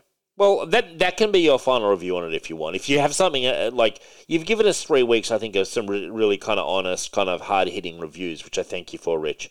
If you have something at some point that you want to talk about it, like, feel free. But I just wanted to give you one more week. If I get to that point of where I go, oh my God, now it becomes awesome, I'll let you know. Yeah, but I have my doubts about that, because, like, at a certain point, a successful game, it sucks you in and you're really enjoying it. And yes, things progress, but you've got to be invested at the 10-hour mark, I think, to invest it or not. You can't just kind of be on the fence, for it to be personally fulfilling, in my opinion. Like, like you have some sort of Stockholm syndrome where, like, at 200 hours, you're like, oh, it's the greatest experience of my life. Forget about the 190 of a pure grind. Yeah. But again, but I do know. Look, there's going to be tons of the Bethesda guys who mod the game to the gills, sure, and will have the time of their life. Sure. As someone like me, I don't have time, to mod a game and spend fucking hours. I kind of want to play this, get it done, and then move on to another game or move on to something else. So I'm just basing it on the game that they gave me. Yeah. I'm not going in there to mod it and make it a different game. I could. I'm not interested in that. I'm interested in playing the game they made, getting it done, and then moving on to another game. I totally agree. God bless those guys for doing that, but I just don't have that sort of gene. You know what I mean? I've never been that guy. I'm just like that. I'll be honest with you. Look, if it was about money, like if I was pressed for money, sure, I'd probably buy the game because I know I can mod it, kind of make it a different game. But again, as you said, I've got the consoles, I've got like the Game Pass. I can find another game to play. I don't have to spend all my time. There's tons of games that are coming out soon. Like Spider-Man 2's coming out. Assassin's Creed Mirage is coming out. That's just off the top of my head. So there's plenty of stuff coming out. Like I'll be getting, surprise, getting Mirage, and I said a few weeks ago I started playing Spider-Man and I was absolutely loving it. So I'll wait for a sale for Spider-Man 2 because I want to finish Spider-Man 1 first. But yeah, I mean, there's plenty of stuff. But look, it sounds very similar to a 7 out of 10. It's what you're giving it. Like, it feels like a 7 out of 10 review. Yeah, well, that's what I said. I think IGN kind of, for me, nailed it. I haven't read the review, but their score nailed it. I think it's definitely a 7 out of 10. Cool. Tell you someone who gave some comments that were fucking 0 out of 10. Jan Werner. If you don't know who this character is, he was very influential. He was the co-founder of Rolling Stone magazine, on the board of the Rock and Roll Hall of Fame. It's always been a Jan Werner kind of joint, that Rock and Roll Hall of Fame, who gets in, who gets ignored, etc. Always been a controversial guy. Certainly been a dictator of taste, a lot, especially in the 70s and 80s. And into the 90s, Rolling Stone was seriously one of the biggest magazines, I would say, out there, Rich. Would you agree? Like, in terms of pop culture? Oh, for sure, yeah. Yeah, now, let's get to the current controversy. And I want to get into this because I think the conversation is interesting. So he essentially he's always been a bit of a crackpot, especially as he's gotten older, and a very egotistical guy, as you would expect. He's written a book called The Masters about rock music. The book is just coming out now. Now, the book includes interviews conducted by Werner with Bob Dylan, Mick Jagger, Jerry Garcia, over the years, obviously. John Lennon, Bruce Springsteen, Bono, and Pete Townsend. All the featured artists in The Masters are white men. He was asked why he did not include perspectives of black and female artists, Werner said his decision was based on his personal interest in the artist's work. Insofar as the women, just none of them were as articulate enough on this intellectual level, he said. He then doubled down and said he should have interviewed one woman and one black artist for the public's sake and to avert criticism despite them not measuring up to the standard. Well, I mean, it's stupid comments like, I think I've got a bit to say, but he made these comments and then doubled down on them. He got removed from the board of the Rock and Roll Hall of Fame, which is hilarious because he's been massively the political person behind the Rock and Roll Hall of Fame inductions for many, many years. And it's a bit of a joke. Some of the people who are not in the Rock and Roll Hall of Fame and some who are is a bit of a joke. But Richard, I don't claim to be a rock historian, but I certainly know a little bit about rock and roll. And off the top of my, just focusing on the black artists, off the top of my head, what about Chuck Berry, Jimi Hendrix, Otis Redding, John Lee Hooker, Little Richard, James Brown, and Prince? Now, all of those people are so fundamental to rock music in their various ways. Like Chuck Berry, man. How could you ignore him at all? Now, and Jimi Hendrix, apparently, this was funny, and I do think this guy is a bit senile as well, because he's getting to that age, and he's a crackpot. I saw a thing. Jimi Hendrix, my God, what a fucking guitarist, what a performer. He was on... Whilst alive, he was on the Rolling Stone magazine cover, I believe, 18 times. So, that tells me that Rolling Stone in the early days definitely knelt at the order of Jimi Hendrix along with most of the rock world, and yet he doesn't make it. Now, Rich, I want to turn it over to you. What do you think about this whole thing? Because I think it's a travesty. Yes. I think his comments are definitely a travesty. Look, the problem with anything is that everything is subjective. Sure. Okay? People's taste, what they enjoy. Sure, now, if he had just said that this was his Masters of Rock, as in his opinion, then he could turn and say, look, yes, there's lots of this is just my, what resonates with me. Right? Yeah. Oops. Is it all white guys? Oh, geez, didn't even realize. I'm sorry. I'm just pulling from my life experience, the shit I've listened to. I didn't even notice. There's some great people. It's the comments that throws me. You know what I mean? Because again, someone's list is their list, right? If that's your Masters of Rock, that's your Masters of Rock, right? Sure. It's why I'd laugh at people that get upset with top 10 lists, and it's dude, you're getting obsessed with someone's opinion. It's not law. Yes. Like when someone makes a top 10 list, that's not the law. It's not definitive. It's their opinion. It's what resonates with them in what order. It's the same with this. I don't look who he puts on his list. He puts on his list, but Jesus Christ, the response, and the reasoning behind it is just. I just think you could come and say something that's stupid. Yeah, I think it's crazy. Now, look, I will be the first to put my hand up and say I am not by any means. A lot of my artists that I would, rate as my favourites, a lot of them are white male artists because that was essentially the mainstream rock culture from, I would say, 60s, 70s into the 80s. But it doesn't take long before you think about where rock and roll came from, and it's descending from a mixture of things, but primarily like blues music, some country influences for sure. And you look at blues musicians, guys like John Lee Hooker, man. The shadow they cast is immense, and I just can't get over the head that you could ignore Chuck Berry, who's there, and Little Richard. They are the original rock and roll guys. You know what I mean? They're the guys that were riffed on by the white artists and sort of commodified and sold to white America. That's what happened. So, and I think what makes it even more galling to me is that it comes from the guy who co-founded Rolling Stone and was so influential, incredibly influential. And his just myopic, just narrow, racist and sexist vision just appallingly displayed. I'm certainly no PC culture guy, but I think this is crossing the line in a major way. I think this guy is just a nut. I was thinking about it, today, and I don't claim to have exhaustive knowledge, but Nile Rodgers, who is in Chic and produced a lot of music, a lot of Bowie music and stuff. He's a major rock and roller. What about and Prince? I mean, Prince was a game changer. Yeah, but again, but Dave, but this is why again, this is why people get so. What about this guy? What about this guy? What about this? Well, guy? I'm going for big guys. You can't just keep throwing out names. But I'm deliberately going for big guys like Prince. I understand what you're saying though, but that's not the problem, Dave.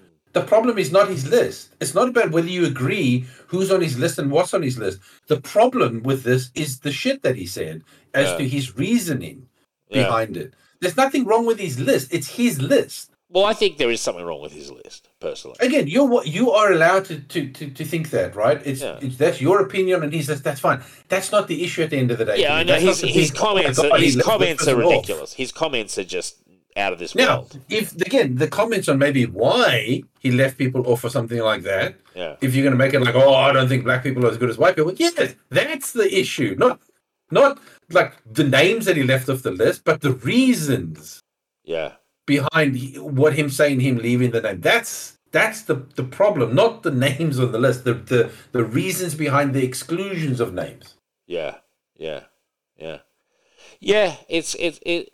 nuts. It is nuts, but at the end of the day, is this an old guy who's? I mean, let's face, in all honesty, I hate to say this, but you could put a lot of old guys under the microscope with an interview, and you could get some pretty un-PC comments out of them. Like in general, for sure. Yeah, that's sort of what I'm trying to say here. Like, I mean, is this part of the problem too? That this is an old guy just wildly out of touch. Completely just gone, and he just says what he thinks, and what he thinks is fairly racist and fairly sexist, and that's just the way it is. Do you think that's part of it? Likely. Yeah, that's part of it, I guess. Anyway, I just thought it was interesting, to me, and I think what annoyed. I think it's just fucking baffling how you could even just say that, senile or not. Jesus Christ, and even if you believe that, have some common sense not to fucking actually say it for someone to record, for God's sakes. I mean, Jesus Christ, I don't know. Wow. You must be super, super arrogant and well, I think he is. You're untouchable. Yeah, I think he is quite an arrogant guy. Basically, I think that's his. He's one of those guys who was a dictator of taste, and for so long. You know what I mean? That even though the magazine did peak and then trough, for a long time he was riding high and the magazine rode high. And, people turned to, seriously, before the internet, even into the 80s, people turned to Rolling Stone reviews to work out if they wanted to buy an album. It was, seriously, they were tastemakers in a major way. And obviously now things are so diversified that I would not say their voice is that significant anymore at all, but it certainly was for a long time. And this guy's very high in his own supply. He was also a big political guy behind the Democratic Party. He was very, very important in that machine as well. So he had his fingers in a few pies. From what little I know of him, I'm no expert on the guy, but he is a very egotistical person. And very high on his own supply. And although I was struck by just how stupid his comments were, I wasn't actually that surprised.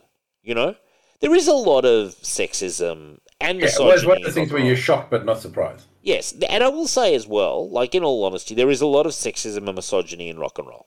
There always has been. It's part and parcel of the package. And, I guess, he's reflecting that as a commentator. But yeah. So that's in rap as well. It is. That's true, actually. Yeah, that's true. No, good point, Rich. Good point on that point as well. Very, very true, actually. Yes, and we'll leave it there. But actually, I do want to say to listeners, I've named some. Come up with your top 5, or come up with your top 10. You don't need to. We're about inclusion here. I've named. I've got to have Chuck Berry there, and I think Prince has to be there. Obviously, I'd have Dylan and John Lennon. Obviously, it's David and fucking Elvis. By the way, did he have fucking Elvis? Did this fucker have Elvis? No, he didn't. Oh, well, fuck me. I told you the list is not the real problem. Oh, well, I've got a big fucking problem if he hasn't got Elvis. That's my point. Everyone's going to have a problem with everyone's list. Even if you made a list, Dave, there's people that are going to take umbrage with your list. Well, I can tell you what my list would have Elvis. Jesus. My blood's starting to really... I can't believe you forgot Elvis on the list, man. So many better people than Elvis. Elvis just a thief. You see, like, you can go on like forever, man. Yeah, but I never get invested in people's lists. I kind of more... I look at people's lists just to be like, oh, okay, that's an interesting... Sure. List. Well, okay, what's your reasoning for that? Listeners, send me some lists. Send me your top 10 who you consider the masters. And please, there is no exclusion. It can come from blues. It can come from country. It can come from rock and roll. I'm going to tell you a funny thing I saw, Dave. The funny thing you talk about lists. I've been looking for some more military sci-fi to read. Right. So, so I was just Google searching, doing sci-fi military and all that. And then someone had done like a top 15, a 15 best sci-fi. Yes. And so they got the list, and then right at the bottom, first comment was like, what the fuck? You put this book at number 11? You fucking retard, have you read it and all that? And then someone responded to them saying, it's in alphabetical order. That's funny.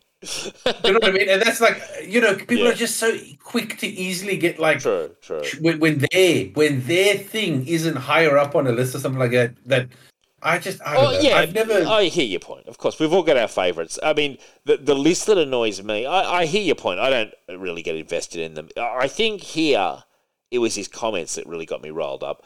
But what was I going to say? Oh, God, I've forgotten. Oh, yeah, it was the list where they're like the top 10 Superman events ever, and the fucking one was Event Leviathan, and I just thought to myself, this fucking person, it was like they've looked for like the latest Superman event and they've just put it at 1.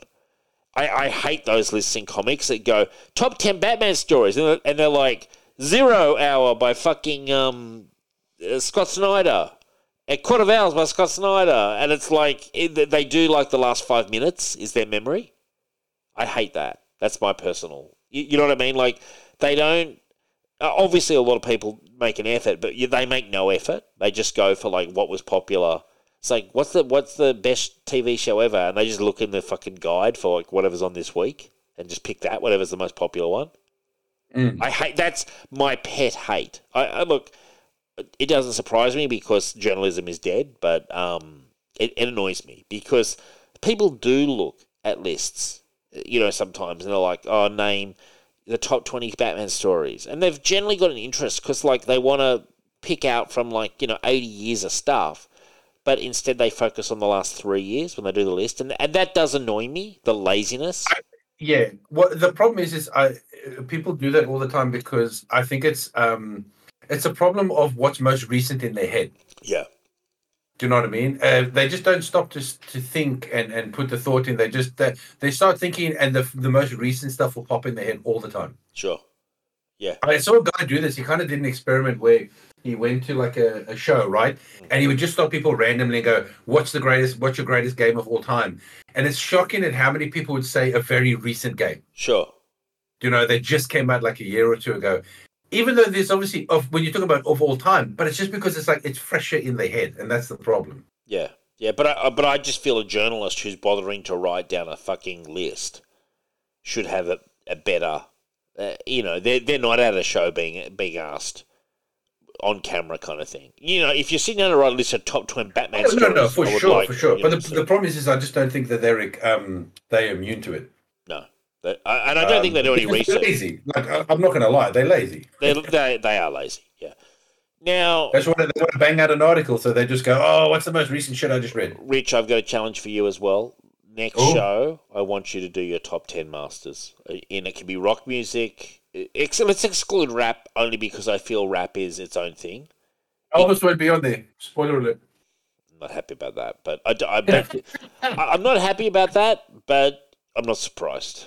It's your own list. Listen, I like Elvis, but he's not my top 10. I'm not happy about this, but okay, fine. You don't have fucking Elvis then, Rich, and just ignore Elvis. Like, he didn't do enough. Elvis didn't do enough to get on your fucking list. Are you serious? Like, what more did Elvis Presley have to do? Be the other people that I could have put on the list? Hundreds of fucking hits, and you're like, oh, that doesn't make the list. Fuck. It doesn't. It doesn't make my list. I'm sorry. All right. Well, I'm not going to pretend I like that, but regardless, It's Richard's list. I won't force you to have Elvis, though I wish I had. I want to see what fucker is going to take over Elvis's spot. They better bring some fucking heat. Seriously. Seriously, Richard. Your list better be airtight, brother, because I'm not happy. Doesn't matter if it is or not, Dave. It's my list. No, it will matter because I'm dissecting the list. Okay, Richard has full authority to do his own list. I'm not happy about his list. Oh, wow. I like that you think I need your position. Yeah, that's exactly Like I need your authority to fucking make my own list. That's funny. Richard is doing his list. It won't include Elvis. No one's happy about it apart from Richard. But it's Richard's list. Let him do it. Send all the hate mail to me. I'll put it in the bin where it belongs. I will also do my list. I feel like everyone knows my list. I don't think you have to do it this, Dave. I mean, you literally said your top 10. My list will be of no surprise. Can I be honest with you, Dave? You would struggle with the top 10 because you would literally go, but this guy, and this guy, and this one, and this one. And then, oh, shit, I've got a top 50 list. Damn it. And one thing I don't want to do is fall into the Jan Werner fucking everyone's white male. just like, oh, fuck, I fall into the same trap as that fucker from Rolling Stone. All right, we'll do your list. I'm actually interested to see your list because your list is not as predictable as me. You know what I mean? I actually am interested to see your list. So you've got till next week for that. And we'll see what Richard comes up with. Right. Listeners, also message me with your list and we can discuss it next week and how... we can go through the ins and outs of it. And Dave will be super disappointed in most of your lists. If you want to get on the fucking show, a little tip, include Bob Dylan,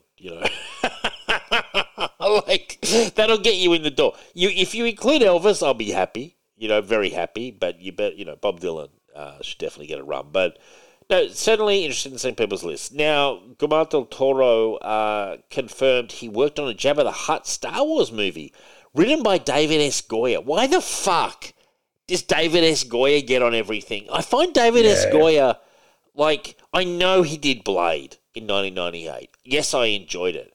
But fuck me, nearly everything else I have not enjoyed that this guy's had a hand in. He was also developing a Star Wars script. I think David S. Goyer is the guy who was developing Dawn of the Jedi. Guillermo del Toro worked on a Jabba the Hutt Star Wars movie. What do you think of that, Rich? I would say there's a movie there. It's not something I would have wanted. I'm not really interested in a Jabba the Hutt movie, if I'm being brutally honest. Yeah, what would that even be? I mean, yes, I understand you could definitely do a movie with Jabba's, whatever you call it, palace or whatever, a big part of it, but... he's the lead guy. Well, we're following Jabba around. I've got a question for you. You'd know the answer to this. Can the Hutts actually move by themselves, or they need to be on those things carried around? No, they can slowly. Sort of slither around like a snail. They're like slugs, man. Okay, right. They can do that. Okay, I didn't know. Yeah. I could almost see a movie set, kind of like War of the Bounty Hunters. That's a movie I'm surprised they haven't done. Sort of like a more set in that sort of milieu. You know what I mean? Where you've got bounty hunters fighting, Jabba's playing a big part in the movie, but I'm not sure I'd call the movie Jabba the Hutt,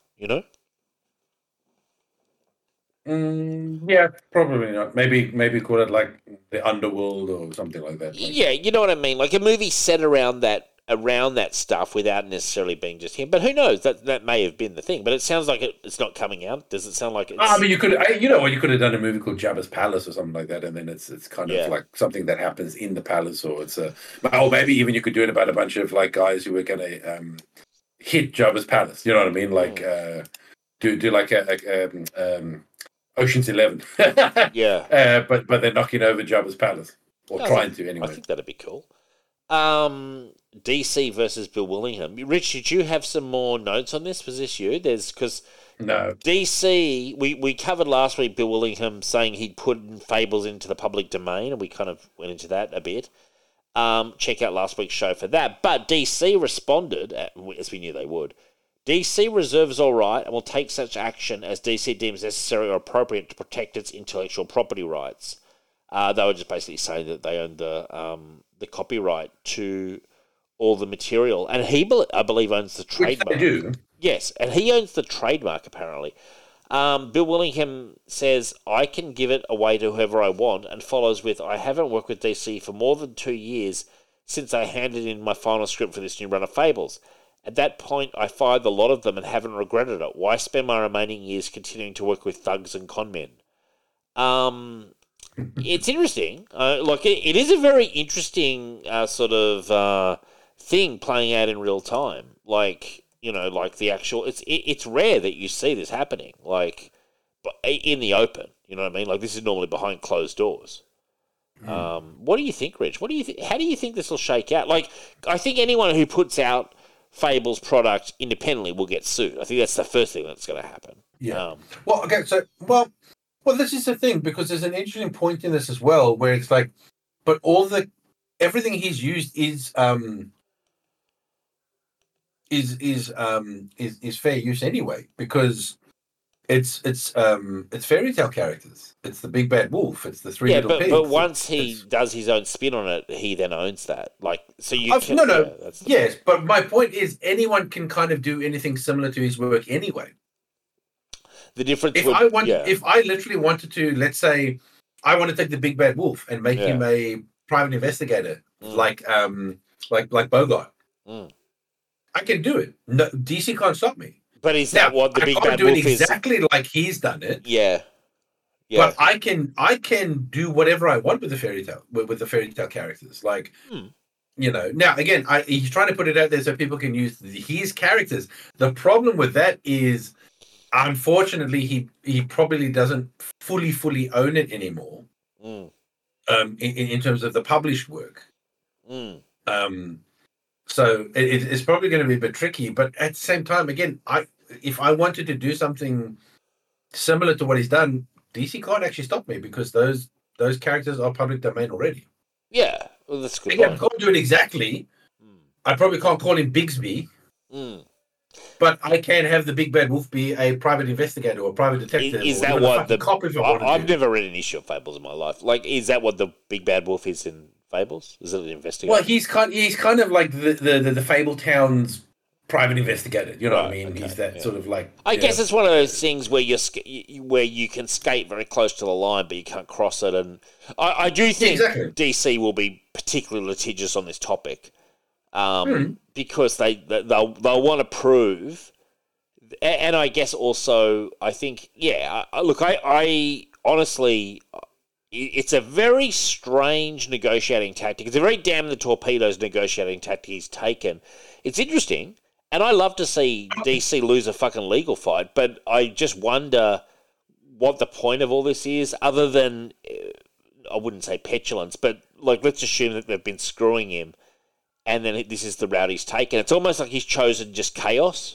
You know, but I will say something that amazes me, that even before this, they haven't planned to do a TV show of this.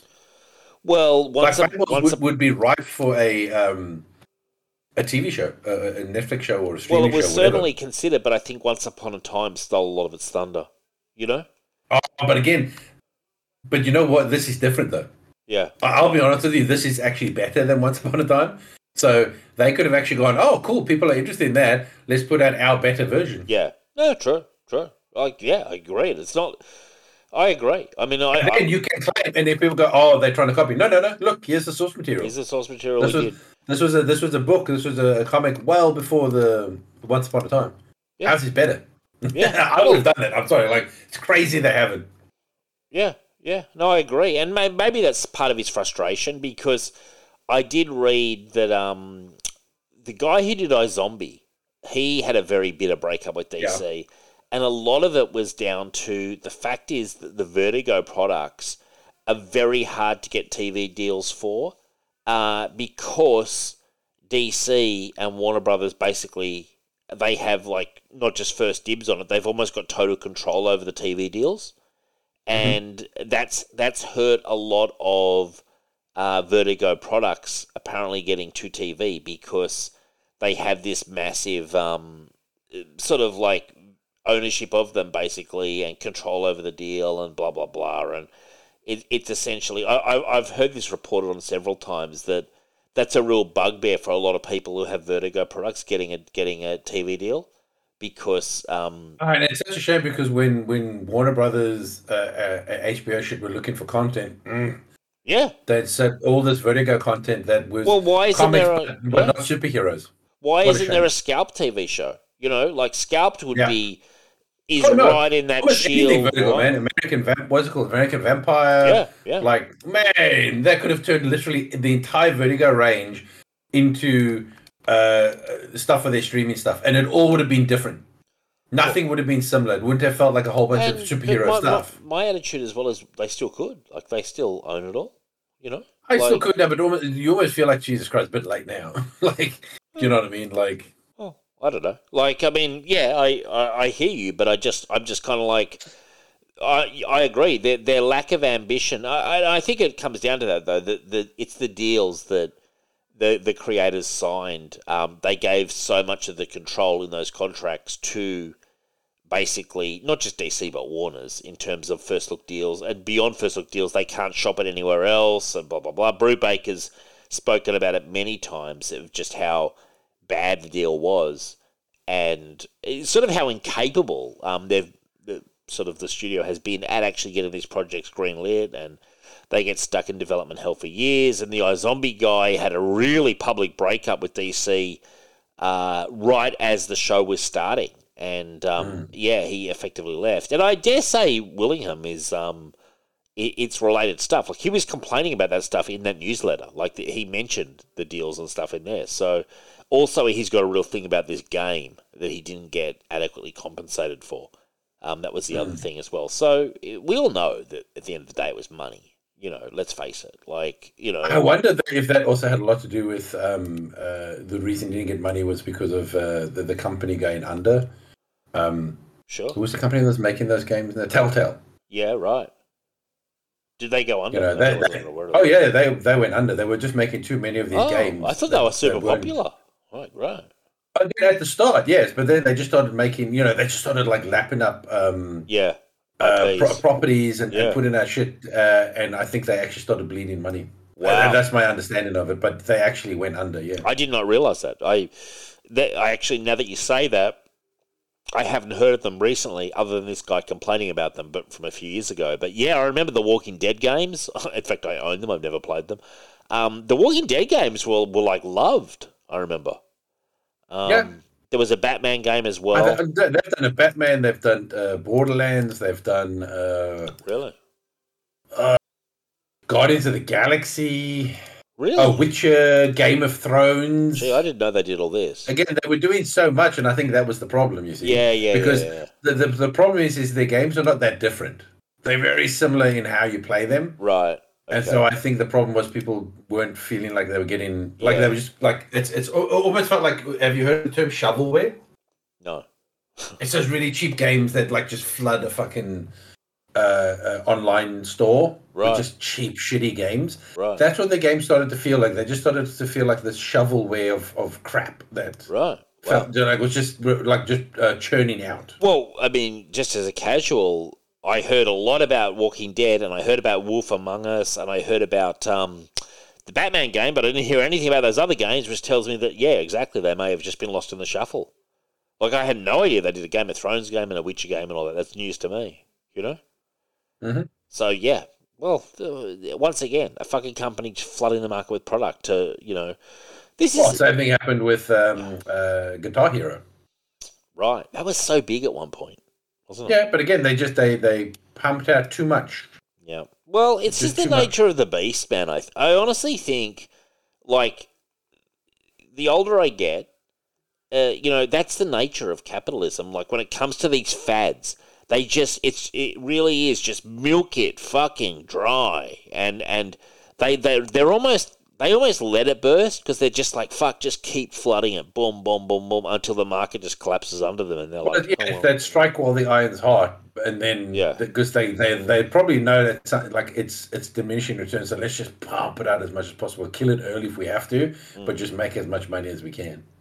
Yeah, it's crazy. Signal Abductions, Michael Kellershim got Chuck Dixon's Mr. Suprema. He says, great series, great art, lots of fun, and if you buy it from Chuck's eBay page, Mother Chucker, that's funny, he'll even sign it for you. So I have heard a lot of people saying how much they've enjoyed My Sister Suprema, and there is now the print edition out. I picked up the Superman Encyclopedia, Rich. Did I send you the picture? No, I don't think you did. I'll send it to you on WhatsApp. Yeah, it's by Robert Greenberger and Marty Pascal. Really, really cool. I flicked through it before the show. I also ordered the Batman Encyclopedia. Yeah, really nice, thick, sort of phone book sized thing, Rich, covering all the years of Superman. Goes right up into just pre-New 52, I think. I think it's just before the New 52. Really decent encyclopedia. I've also got the Wonder Woman one as well, so I'm going to have Wonder Woman, Batman, and Superman. The Trinity. There you go. Nice. What about you, Rich? Any abductions over the last week?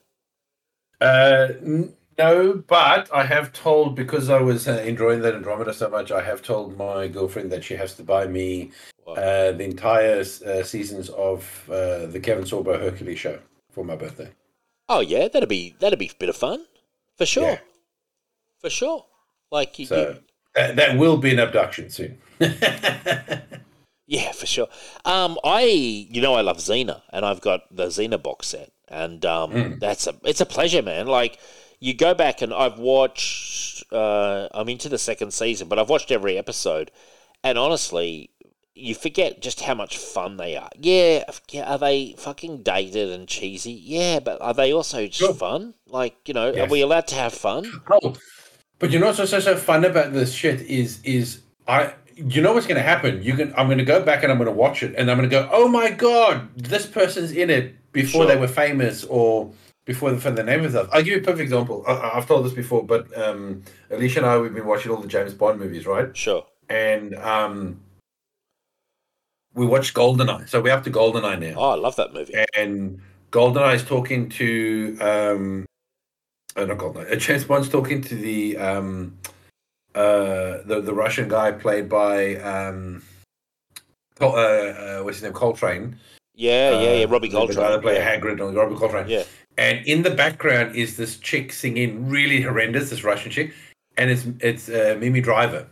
Wow, really?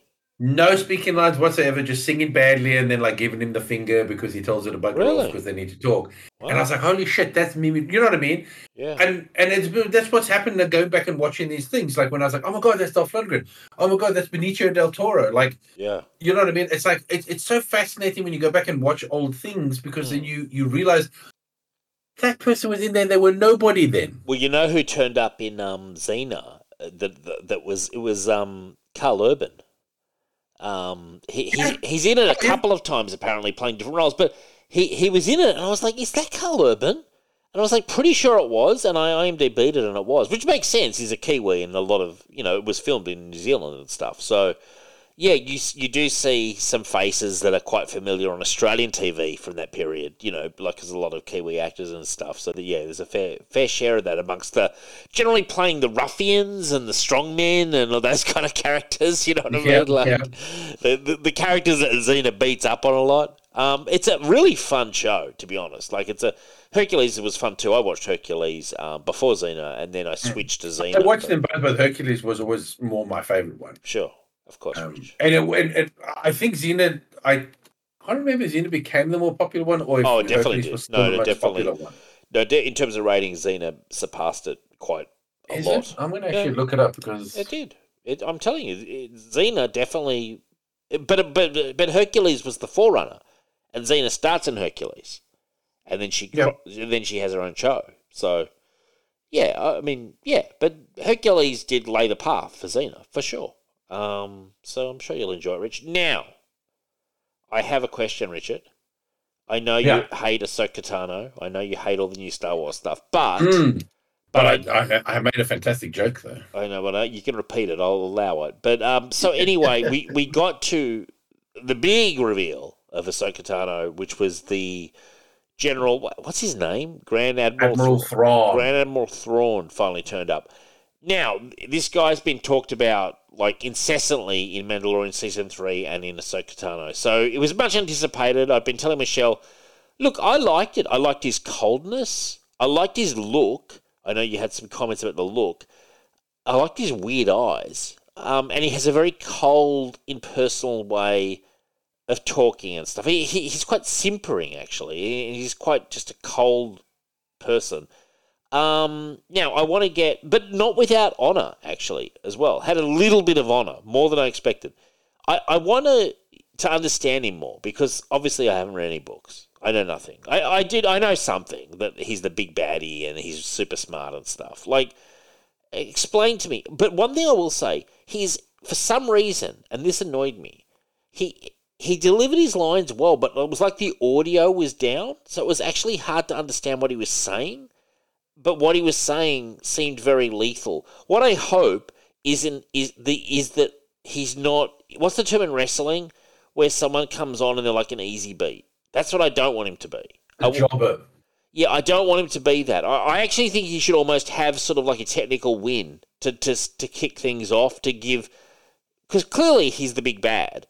I don't want him to come on and get beaten in the first season. I want him to have almost like a bit of a win, really. Like, sort of... Again, if they were smart... Yeah. If they were smart, then yes, he should actually, like... they should kind of be almost like not necessarily a draw, but like they just escape.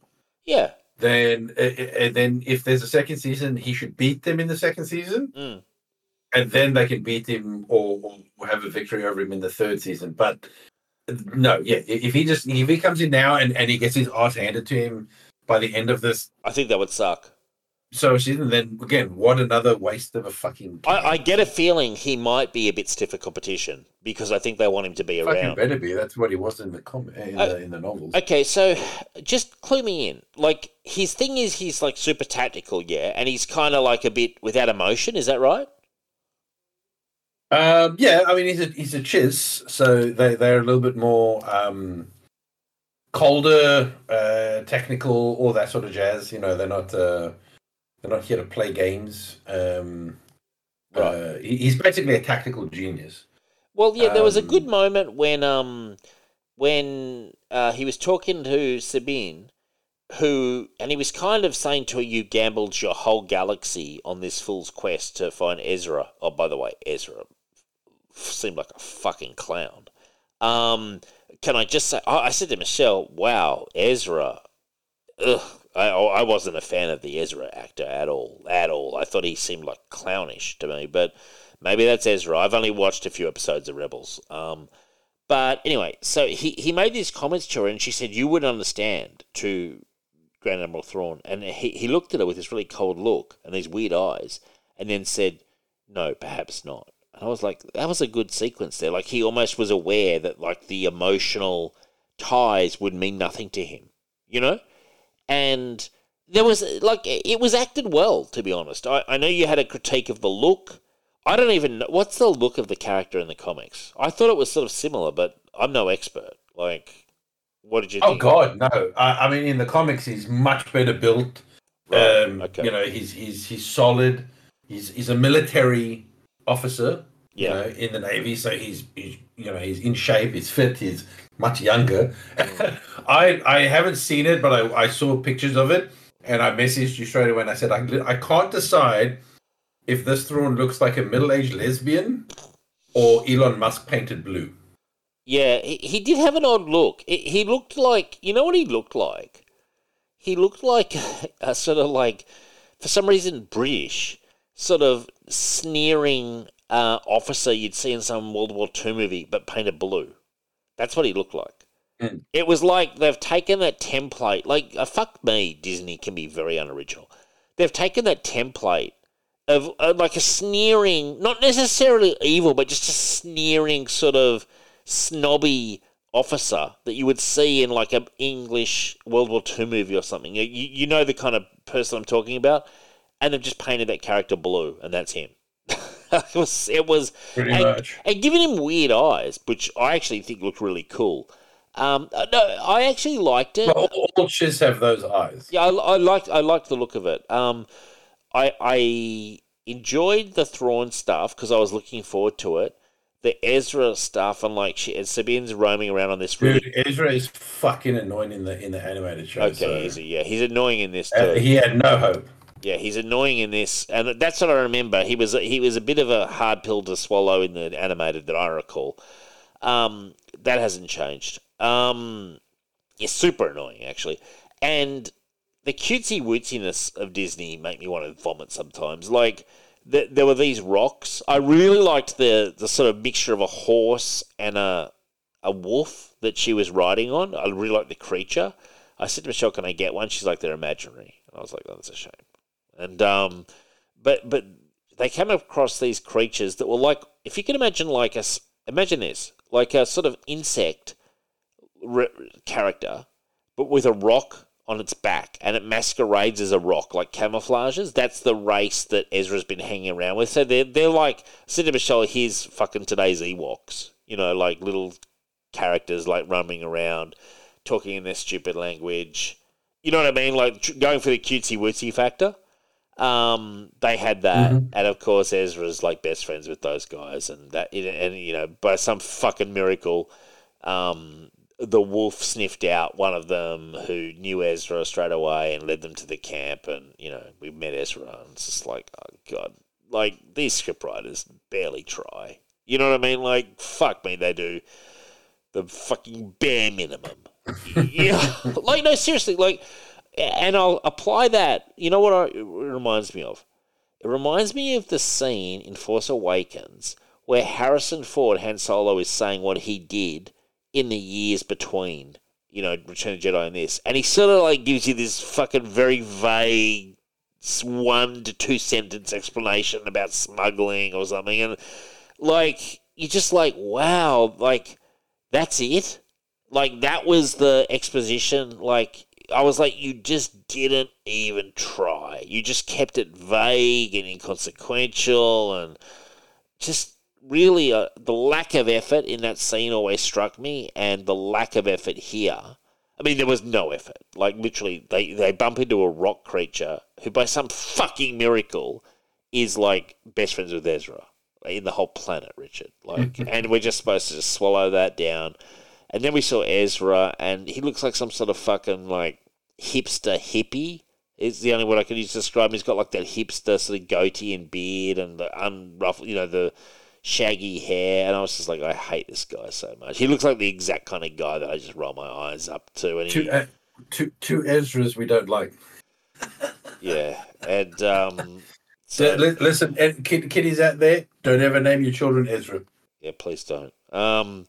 Yeah, but anyway, so that was that. Look, interesting episode, and Thrawn was interesting. Like, I enjoyed Thrawn. I saw some people were complaining about it, but I was like, I don't know. I mean, I know Thrawn by extension of hearing guys like Jimmy talk about him so much and you talk about it so much, and I kind of know the basics of what he is. I've not sat down and read the books, but I get the character. Strategic genius who was elsewhere during the war, who has a big fleet. There was a cool scene, actually, where he's sort of in league with these witches, and he's been trying to get back to regular space. No, hang on. Can I just ask you a question, because you've been answering it? So where they've been, does time move differently? I'm not sure about that. Oh, because when Ezra fought Thrawn and the two of them sort of disappeared, that they've been looking, Ezra would have been like, I don't know, 13, 14? No, he's not 13 or 14. He's more like... Yeah, but that's my point. 20s. If he's come back now and he looks like he's like 20, in his 20s, almost 25, 30, 25, 26, I'd say. Then how come Ahsoka and Sabine haven't aged? Why hasn't Thrawn aged? I don't know. Well, it's kind of hard to tell what his age is, man, because he's under all this blue makeup. No, but you know what I mean. Like, if that much time has passed for him to go from like a 13-year-old, yeah, like let's say if 10, 15 years have passed. Well, it has passed because we know some of the timeline. Why is no other character aged? Well, that's the I'm trying to say. Magic Like, of TV, man. Well, Sabine's aged a bit. Huh? Sabine's aged a bit. Not really. Not from the cartoon show that I've watched. And yeah, I don't know, man. Like, because when did they age him up that much? He seems to be aged up. Like, although, I mean, how old's Sabine? I mean, she's probably 25. I think Sabine, when he disappeared, I think she would have been maybe like 19, 20. Well, she looks like she's in her mid-20s, you know? And he looks maybe... It looks like more time for him has passed than other people. That's what I'm saying. Well, I remember him as like a little kid in Rebels. That's what I mean. Yeah, I don't know. I don't know or care that much. But I don't think that was explicitly said. Now, my point was there's a part where they're saying they're going to send out 2 patrols or something, and the woman says, shouldn't you send out more? And he goes, our numbers have dwindled in our time here. 2 will suffice. So... although he looks impressive and his stormtroopers look cool, and he's got one that's got a weird faceplate that I've never seen. I saw that. They look so stupid. Yeah, I didn't like it either. I agree with you there, Rich. I really didn't enjoy that either. That was actually a negative for me. Also, for some reason, Rich, his stormtroopers have a lot of like battle damage on their suits and stuff. I guess it's saying that they've been away from home for so long. But again, I don't remember him disappearing with a whole bunch of stormtroopers. That's weird. He's got tons of them, man. Heaps. He's got like a legion. But again, there's probably a little bit of retconning happening. He's got a legion, dude. He's got a legion, man. He's got a legion. Yeah, but I'm just going to assume that they're going to say, "Oh, probably not many people watching."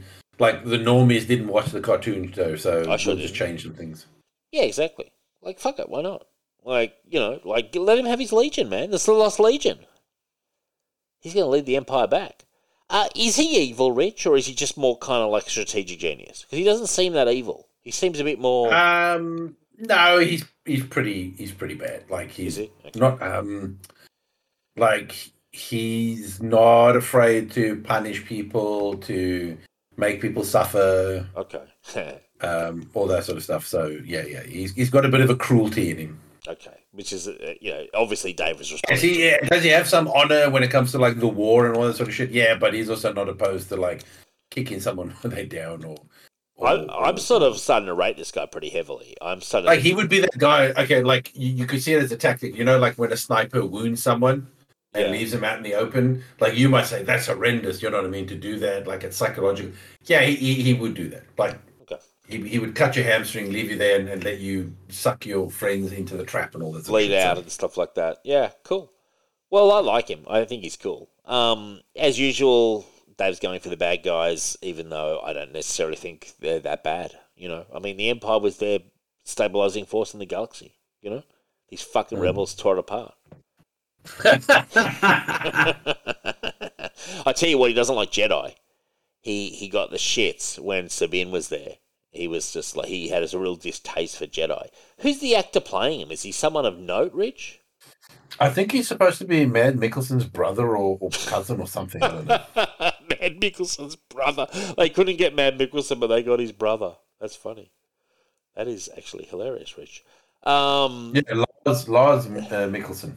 Lars Mikkelsen. Remember? Oh, Mars Mikkelsen? Well, this is Lars Mikkelsen. Oh, Ben Kenobi by the sand dunes. Wait till you meet Vaz. Yeah, we got Mars, Lars, and Vaz, and like Vaz can play like his assistant to Thrawn. They can have all of them in one scene. Mm-hmm. They can all play the. Well, that means you know what? That means both of them have been in Star Wars, though. Wasn't Mars Mikkelsen like some sort of like? He was in Rogue One. Scientist or something, yeah. Chick's father or whatever. He's the one who built the weakness into the Death Star. He built the Death Star, but he built the weakness in. Wasn't that it? Yeah. Yeah, what a fucking retcon that was. That was a pretty shit retcon. Like, I built the weakness But you know why it's kind of stupid as well? Because it's like, I built this thing, but it's a 1 in a million fucking shot. Dude, it's fucking bullshit. It's not a very helpful fucking weak spot if it's a 1 in a million chance of hitting it. Like, dude, it's complete bullshit. Like that's like I know, like guys out there, I get it. It's a fucking kids fantasy bullshit fucking thing. Okay, I get it. It's all made up. I get it, but I hate that for their stupid story. They've got to redeem the designer of the Death Star to make it. Oh, yeah, but I put a little weak spot in to give them a chance. It's like, it's because so many nerds were like, it's so stupid that the weakness was in the event in the part batch. And you're like, oh my fucking god, really? Man, it's a movie. Jesus Christ, nothing else. Like the logic doesn't have to be air fucking tight for you nerds to accept it. Like, well, they're just guys who take it too seriously. Let's face it. Like they're just taking it that seriously. Like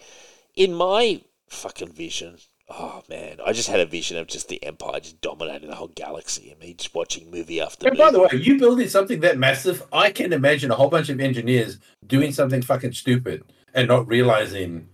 Yeah, but this that fucker there's did it like on that purpose, weakness. didn't he? Didn't he do it on purpose? No, but what I'm saying is that when people argue, "Oh, what a stupid design," I'm like, dude, look at the size of that thing.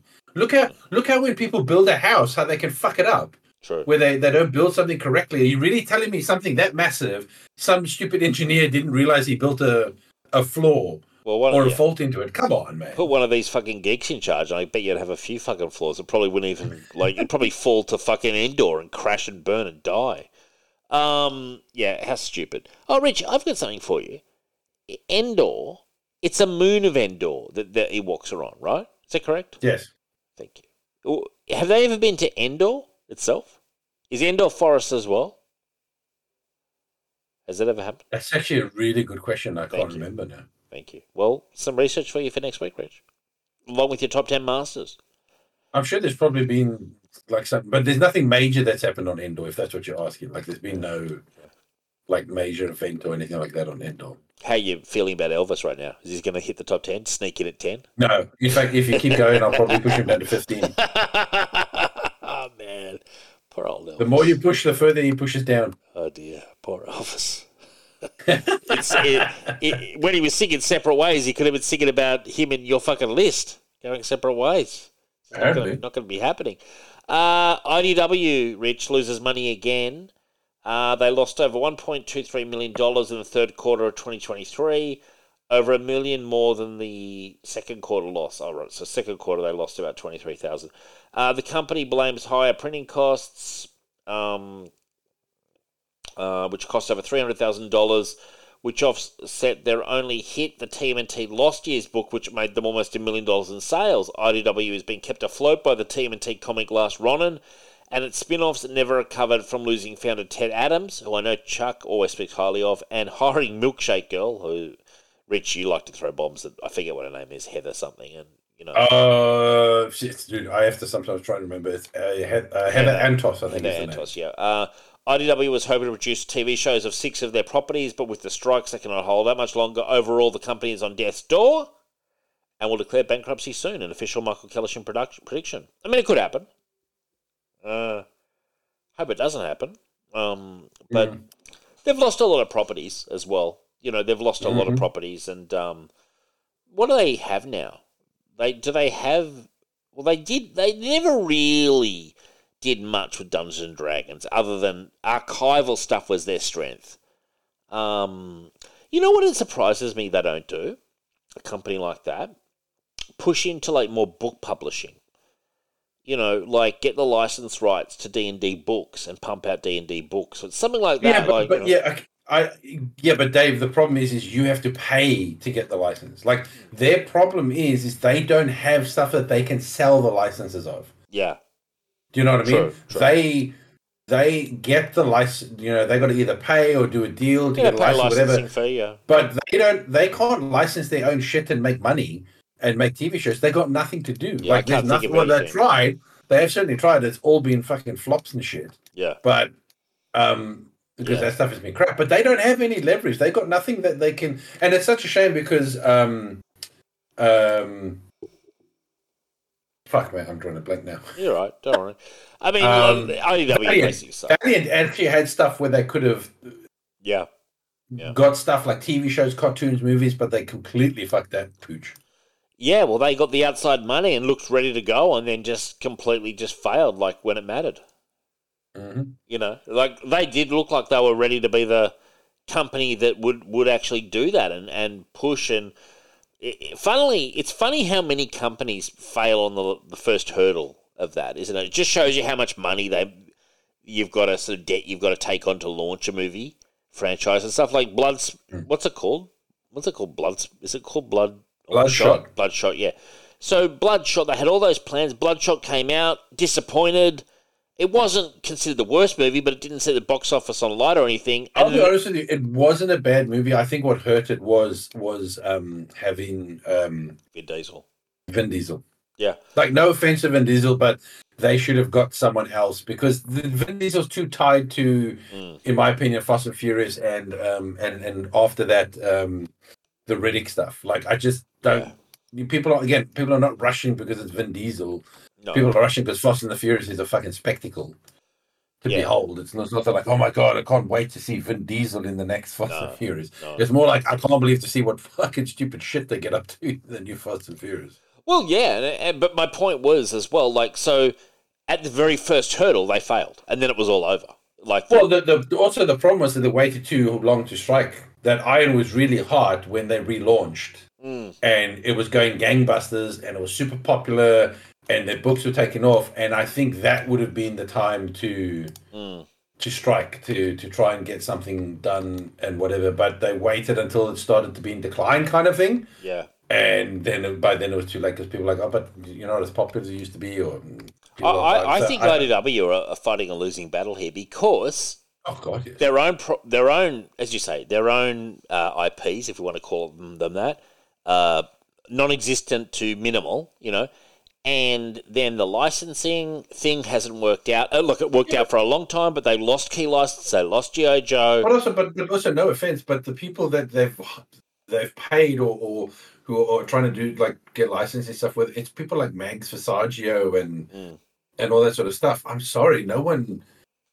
cares about their shit. Like, it's true. You don't have a name attached to any of the license stuff you do or your own property. Like, no one cares about. They also seem to have like sort of like I hate to be this guy, but it feels like they lost key licenses, and some of that is just it went elsewhere, more money was offered, blah blah blah, with G.I. Joe especially. And then they've invested in the fantasy of the mythical readers who just want everything sort of, I don't know, not just cutesy wootsy, but just like it's that almost, I almost would call hipster comic book sort of fantasy audience. Like it's not a huge audience. Like, and they've invested, it seems to me, a lot in that kind of stuff. That just doesn't resonate with like a lot of readers, and with the price of comics and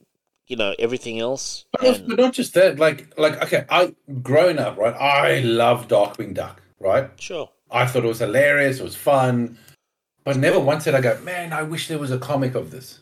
And there is a comic, and hey, good on for the people that want it. But that's what the problem is. That the problem they have is that, again, Sonic the Hedgehog, is it a big property? Yes, people love the games and all that, but I don't know if there's that many people that are screaming for. Well, there was Sonic in the 90s. There was, No. I understand people wanting a Sonic cartoon, like and a movie, but a comic. Is there that many people just like really hankering for a Sonic the Hedgehog comic? There sure is, but not enough, is my point. Like, not enough to carry it. Well, yeah, like, I almost... See, I would almost think the answer is yes to that question, but then it's all about... with two movies that have done well, but it's also about how you do it, because I can tell you there was a very successful Sonic the Hedgehog comic in the 90s and 2000s, that for a long time. It was a big seller. So...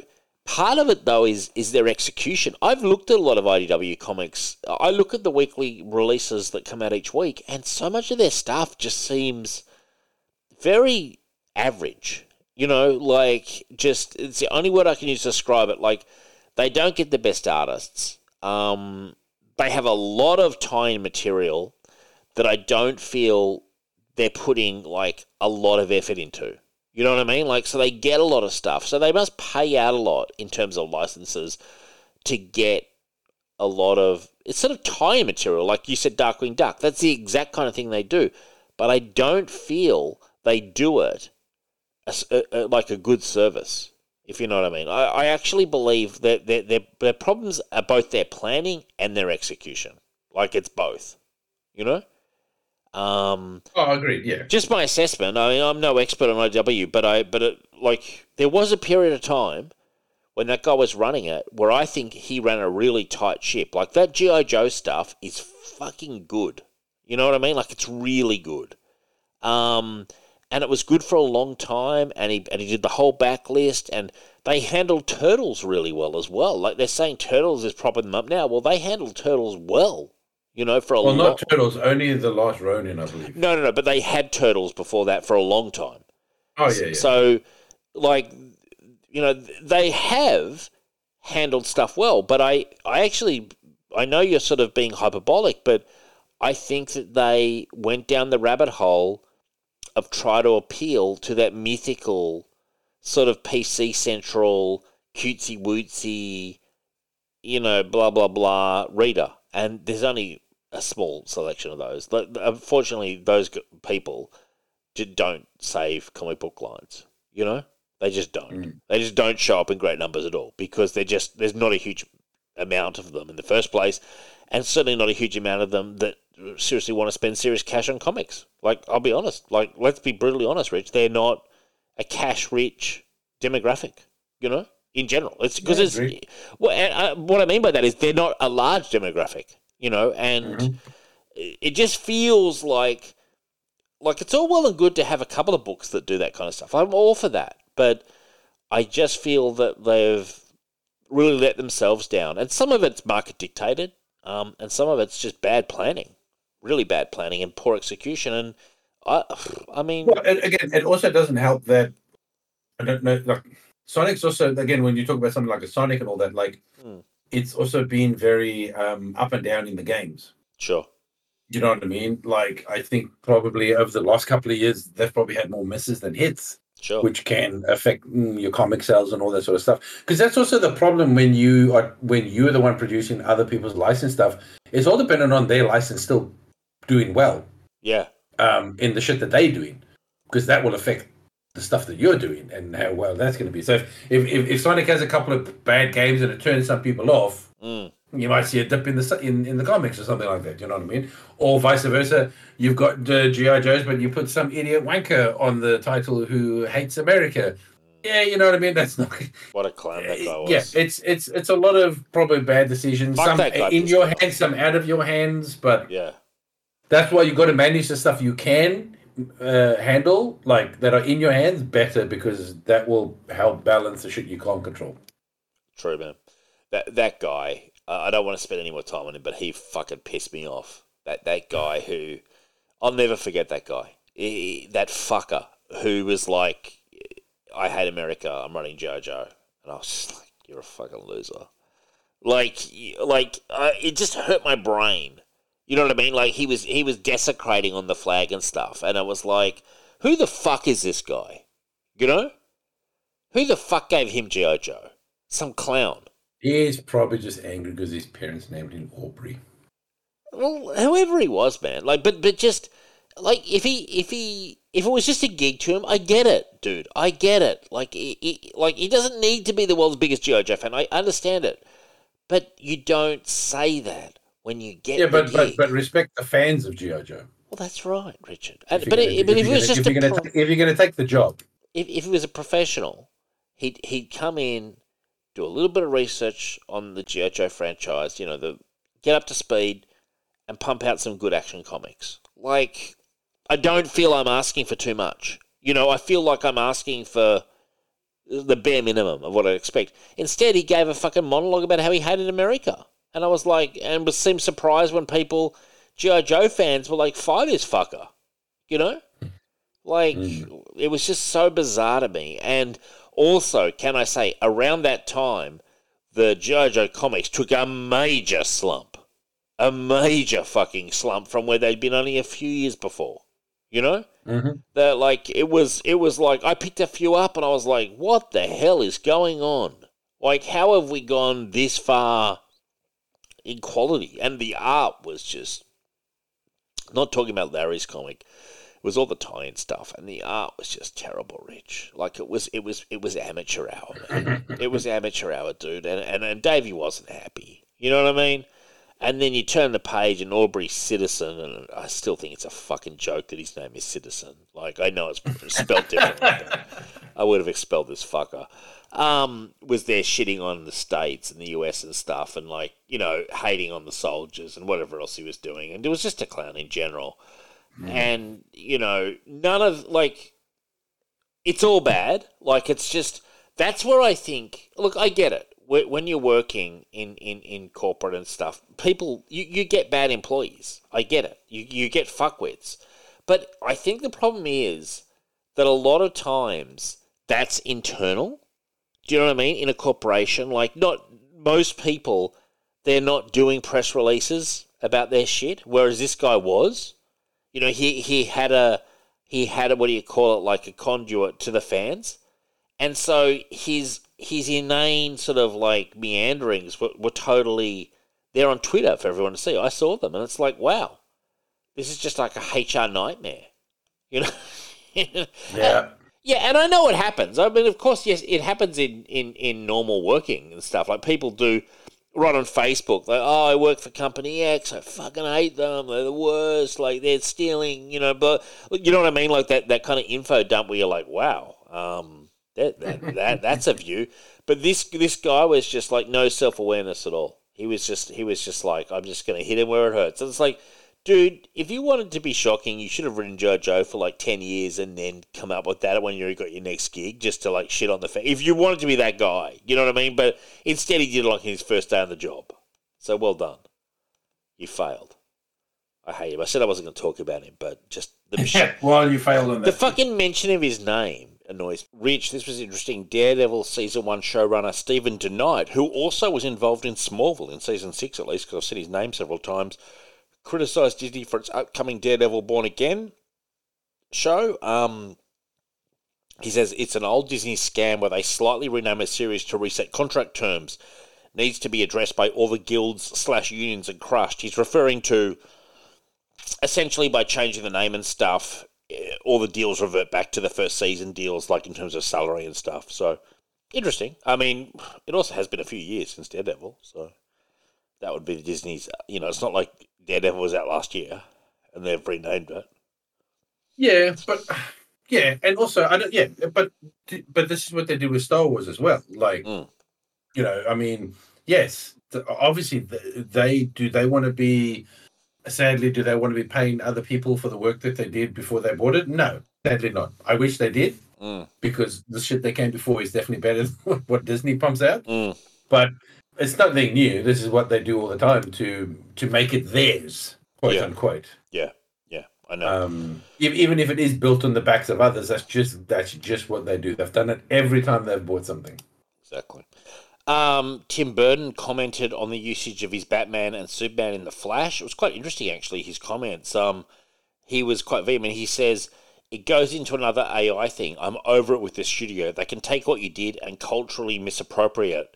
Even though you're a slave of Disney or Warner Brothers, I'm in quite revolt against all of this. Tim Burton's been quite... in recent times, quite sort of scathing in his commentaries, actually. And he's I only half agree with him, though. Yeah. Well, okay, look, like, you didn't create Batman.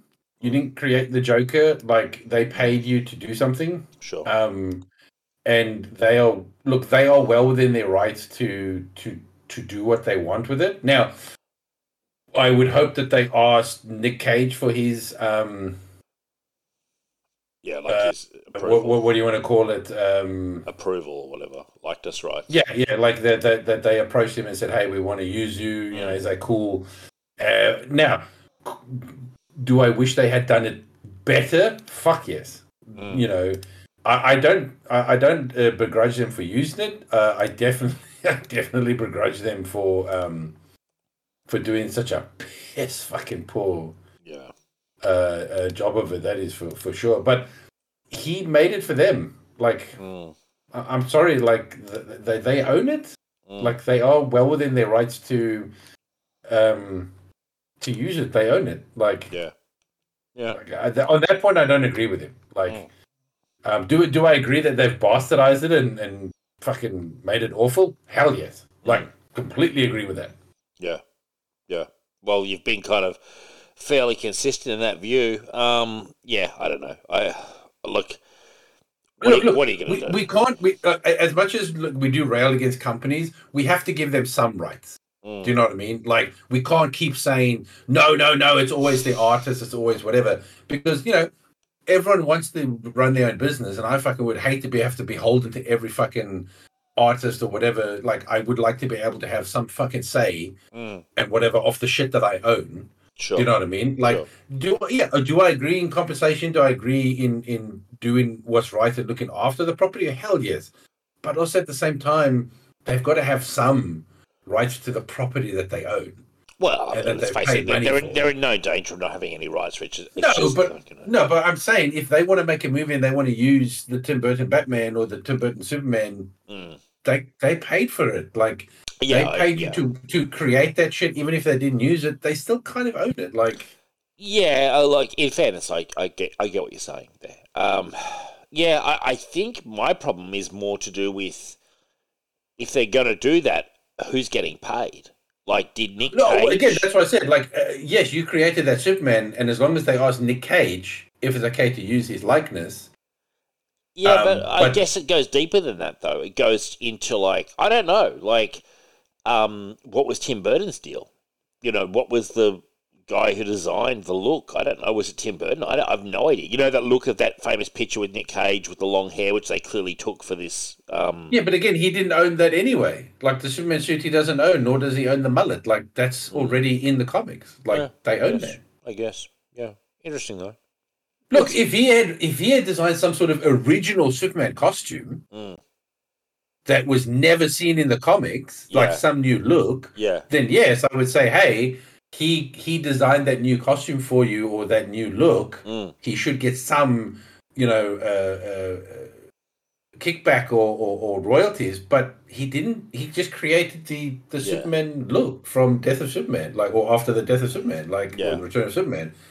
He doesn't own that. He doesn't own that. True, that's true. It's true. I mean, I almost wonder if it's like, I get his basic point, but it does feel like this is a fairly weak argument. And again, I agree with him that what they did was horrendous. Like, what they did with that and his Nick Cage, was it horrendous and like an abomination? Hell yes, absolutely.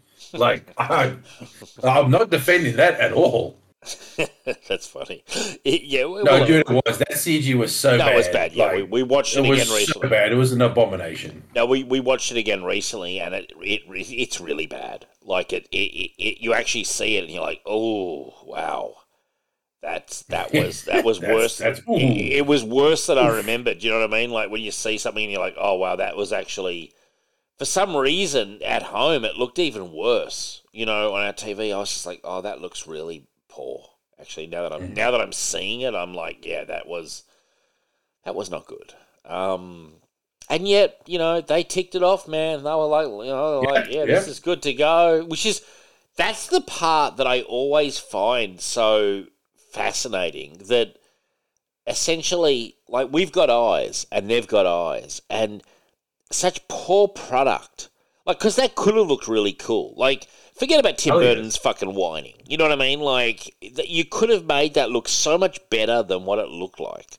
But they didn't. They just sort of, like, half did it. Like, I will say Christopher Reeve and whatever the woman's name is, that plays Supergirl, when they flew down, it did look very waxworks, like Madame Tussauds waxworks, but it looked a lot better than Nicolas Cage. Nicolas Cage looked really bad. On the rerun viewing I had...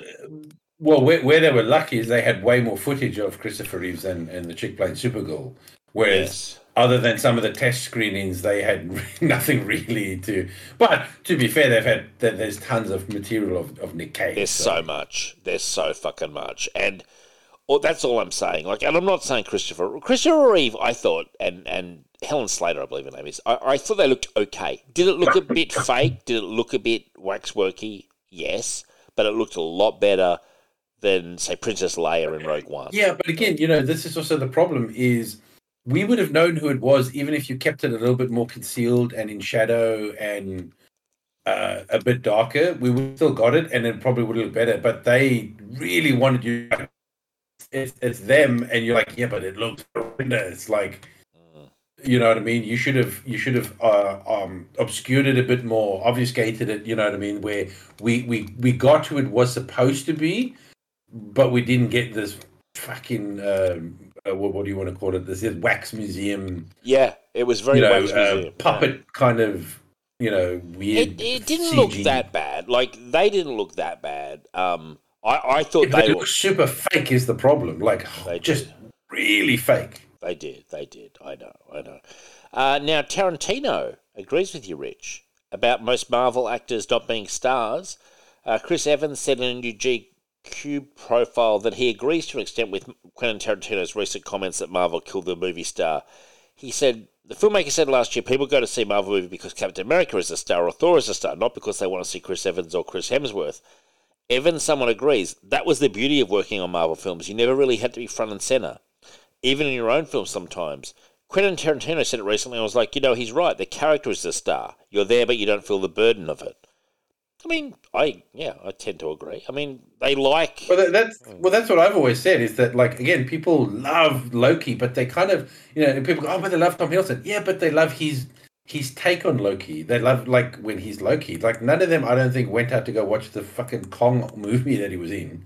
No. You know what I mean? True. Like, and again, he was in a Del Toro movie that we watched. That didn't, like, gangbusters. Was that the colour and the shape or something? Was that it?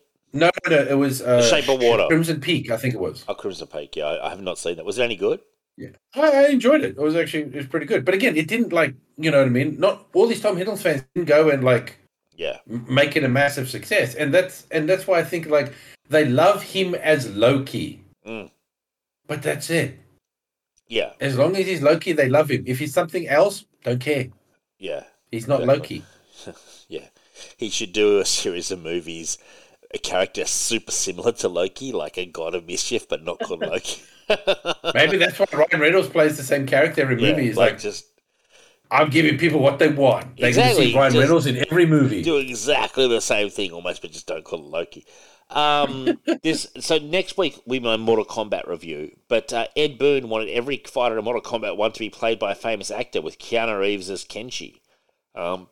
I don't think it happened, but that's what he wanted, Rich. It'd have been interesting though if you got an actor to get their likeness for every character, because it would have been interesting to see who they would get for what. Like I can actually see Keanu Reeves actually. He kind of looks like that Kenshi. You know what I mean? I'm like, I can see that. I can definitely see that. But it'd just be interesting again. And Van Damme, they use his likeness for a skin that you can make him Johnny Cage. I'm like, yeah, okay, great, because that would have been the thing from the start. But it'd be interesting, like, okay, who would you get for Liu Kang? Would you get someone dead or alive? You know what I mean? Did he play Johnny Cage at something? Well, no, he was in Street Fighter, wasn't he? That's what I'm thinking of. Yeah. Yeah, Street Fighter. He was Guile. I knew he was something like that. Yeah, he was Guile. That's right. Okay, but he is in Mortal Kombat 1 as one of the fighters, is he? Jean-Claude. Well, there's a special skin that you can, I don't know if it's unlock or buy, where you make Johnny Cage look like Van Damme, and I believe he even has Van Damme's voice. Cool. Well, that's cool. Take-Two, the parent company of Rockstar Games, has officially confirmed the development of Red Dead Redemption 3, the next title in the beloved Wild West action-adventure franchise. Well, thank God. And he even compared the franchise with the likes of James Bond. He said, if it's really, really great, it will keep going. I don't know if you saw it. I just saw the new Bond film, and that was great. You would like every franchise to be James Bond. There are a precious few entertainment franchises of any sort that fall into that category, but they do exist. And I think GTA is one of them. I agree. I think Red Dead is one of them. Arguable. NBA is obviously one of them because the game will continue to exist. I mean, that was a stupid comment, the last comment. Like, NBA. Like, is he talking about the EA NBA games? Is that what he's talking about? I mean, maybe? yes, they'll continue to exist because the sport continues. Like, FIFA. It's like, yeah, it's a franchise, mate. Like, I could name franchises, like game franchises. Assassin's Creed. They've pumped out plenty in that franchise. That's true. You know what I mean? Like, he's trying to... He starts off with... like what he thinks are like super high quality, and then it just comes down to the new FIFA game that comes every year. It's like, yeah, okay. Like NBA, okay, yeah, sure. But it's not meaning it's good or anything, just they're pumping it out. Like, fuck, I don't know. Whatever, man. Focus on Red Dead Redemption 3. Make it a bit more fucking exciting, please. Because Red Dead Redemption 2 story is a slog. Like, it's a fucking slog. Whoa. Yeah, it is, man. Whoa. I love the game. No, it's a slog if you keep getting distracted by all the side shit. That's me. But no, mate. Red Dead Redemption 2 is a phenomenal. Really? Yeah. See, that's what I don't get with you, Rich. Like, you complain about everything, and then you get a slow game, and you're like, that's phenomenal. And I'm like, man. No, mate. Have you finished Red Dead Redemption 2? You know I haven't. Jesus Christ. That explains it. Really? Finish it, and then you'll be like, shit, now I get it. I like the game. I've put a lot of hours in, but... No. Climbing fucking Everest. Finish the story. Okay. And when you finish the story, as long as you've had no spoilers...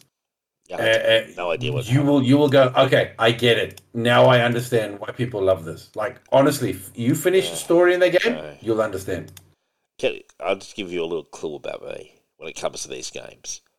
I honestly, sometimes I'm just over the story. I just don't care. Like, I don't remember who anyone is. I'm just constantly... dude, I'm doing so many fucking side missions that I come in for the main story and I'm like, guys, I'm so involved in other stuff. You know what I mean? Like, what you're doing back here at camp, it ain't exactly my cup of tea. You know what I mean? I come back in, I shave, I do my hair, which I hate having to do, and like, all these fucking idiots want to talk to me, and I'm just like, God, I've got so much stuff that's going on beyond this camp. My life is so much more than you guys, and like...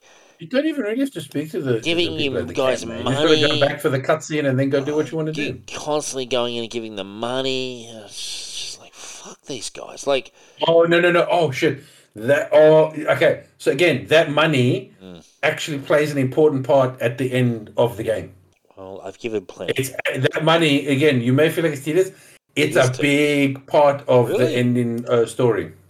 Okay. Well, I've given my fair share. I'll tell you that much. I've given my fair fucking share, Rich. You know what I mean? Like, I can't think of any other game where I have to come in like some sort of fucking taxation on me. When you finish the game, you'll understand why there's so many people out there who say that Arthur Morgan is literally one of the best video game protagonists. Like, my eyes are rolling. Like top 5 easy. Like, there's nothing wrong with the character. I like the character of the guy. It's the story. But you will. Okay, but what I'm saying is that when you get to the end of his story, man, I can't even explain it to you. Right, well, I guess we'll see. But I eventually get there. Look, I like the game. It's a well-made game. Like, I love the gameplay and stuff. I just find the story a slog. Do you know what? Like, shit. Do you know what's so weird? I've been watching stuff on this game which I didn't even like. You don't even notice, right? You don't even notice the detail in this game. There's a guy who is literally butchering meat, right? Yeah, I know the guy. In a cabin. But if you actually sit there and watch him, he's actually carving the meat. Like, he takes it and he's literally slicing it. And then he scrapes it into a bucket and he takes another piece. It's not just an animation. They've actually got him doing it. It's the same with the guys building the railway. Yeah. They are actually building the railway. They are hammering in a pin. That is cool. And then when they finish it, they literally move on to the next pin. Yeah, and they are slowly actually... And I'm like, that's just mind-boggling. They could have just put a guy there doing an animation. It's good, man. That's good. I agree. That stuff, I must admit, I like that as well. I like they've put so much effort into this game. The gameplay is fantastic. The story is wonderful. Well, I'm sorry, it's an all-rounded. I'm glad to see, finally, for once, you're liking a good game. Jesus Christ. Like, the amount of times that you've mentioned all these indie fucking shitty little games that no one's ever heard of. Indie? I don't play indie games. What the fuck are you talking about? These games, dude, that you mentioned that no one's heard of, like, and suddenly, I'd forgotten. What are you talking about? Rich, I'll say this to you. Seriously. You've impressed me with this stuff about Red Dead Redemption 2. I'd forgotten that you liked it, and you've just gone up a notch in my books, Richard. Dude, I'm literally confused now. I don't play indie games. I don't know. What are you talking about? Are you confusing me with someone else? Games I've never heard of. But suddenly, Richard... So hang on. So because you've never heard of a AAA game that makes it indie? Definitely. Okay. Anyway, my point is, Richard, I'm impressed that you like Red Dead Redemption 2. And I agree, it is cool how they do shit like that. It is a good game. Dude, I love the Red Dead Redemption games. I even love the original that wasn't made. I don't think it was made by them. Maybe it could have been. Even like Red Dead Revolver. I fucking loved that game back in the day. I love Red Dead Redemption. I love Red Dead Redemption 2. I cannot wait for 3, and I hope that they do a great job with it. Well, there you go, guys. Like, by the way, Red Dead beats GTA hands down. Richard, much better. Why do you have to? I've given you a notch up. You were at the pinnacle. I was starting to appreciate your words again after the Elvis stuff, and then you have to. I'm not even getting. You know what? I'm not even getting involved in the debate because I love both games. Frankly, I love both franchises. I'm not getting involved in the debate. It's a silly debate. Now, speaking of games that suck, the Marvel Avengers game will be delisted and no longer purchasable. I believe they reduced it down to $3. You can buy it for $4 or something. Yeah, I believe that is correct. That's pretty funny. A huge leak of confidential Microsoft documents reveal Xbox has several more remasters that are yet to be announced. Bethesda's own Fallout 3 and Elder Scrolls Oblivion. But you know what? This leak has spoiled so many things. Apparently, there's a Doom 3. Good. There's a bunch of stuff that's been spoiled. Then that now we're not going to be surprised when there's a. Who cares? I couldn't give a fuck. Now, but it's kind of cool to be like, oh my god, that's a Doom game, and now you've read it already. It doesn't dampen my excitement, but it sucks that. Are we children? I don't get to experience that. But dude, seriously, there's going to be a Doom 3. Firstly, fucking in other news, water is wet. Paint dries on walls. We all know that another Doom game is coming. The first two are smash hits. Yeah, but Dave, it's okay. But imagine you're you're a kid, right? Yeah, a child. You're getting a birthday present on your birthday. Yep. But it's way more fun when someone gives you a gift and you're like, oh my god, what is it? What is it? I get it, but we're not children. It would have been nice if they were having a game show, a game thing, and bang, Doom 3 trailer came on. You'd be like, oh yeah, I just think that would have been a much better way of getting the news. Life's worth living again, kind of thing. Okay, fine. I guess. Yeah, I mean, am I super excited still? Hell yes, as a damper. But I'm I would have loved to have first known about it in a trailer. Well, you'll be happy to know this, Rich. I didn't even know the news until you said it just then. So for me, it is fresh news, and I am excited. It would have been spoiled for you at some point when you read it. No, I don't care about spoilers. I often say that I couldn't give a shit. I'm the kind of person. This is honestly how morally bankrupt I am. I will read sometimes whole Wikipedias of shit that happens in an episode of TV because I can't be bothered watching it. Or often in Smallville, I get confused by stuff and I'm like, what did he say?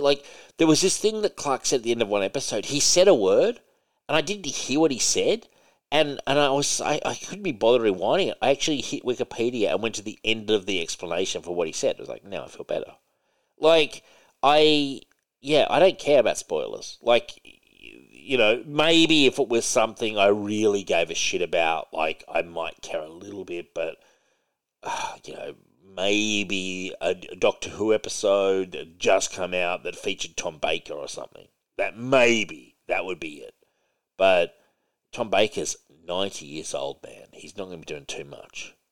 So the chances of me caring about anything, low. Very low. Wolverine. That's a shame. Wolverine and Deadpool 3, yeah, that's something I care about. There you go. We found one. Wolverine and Deadpool 3. Listeners, don't spoil Deadpool 3 for Davey unless you want fucking Wolverine on your doorstep going crazy. Seriously. I will not appreciate that.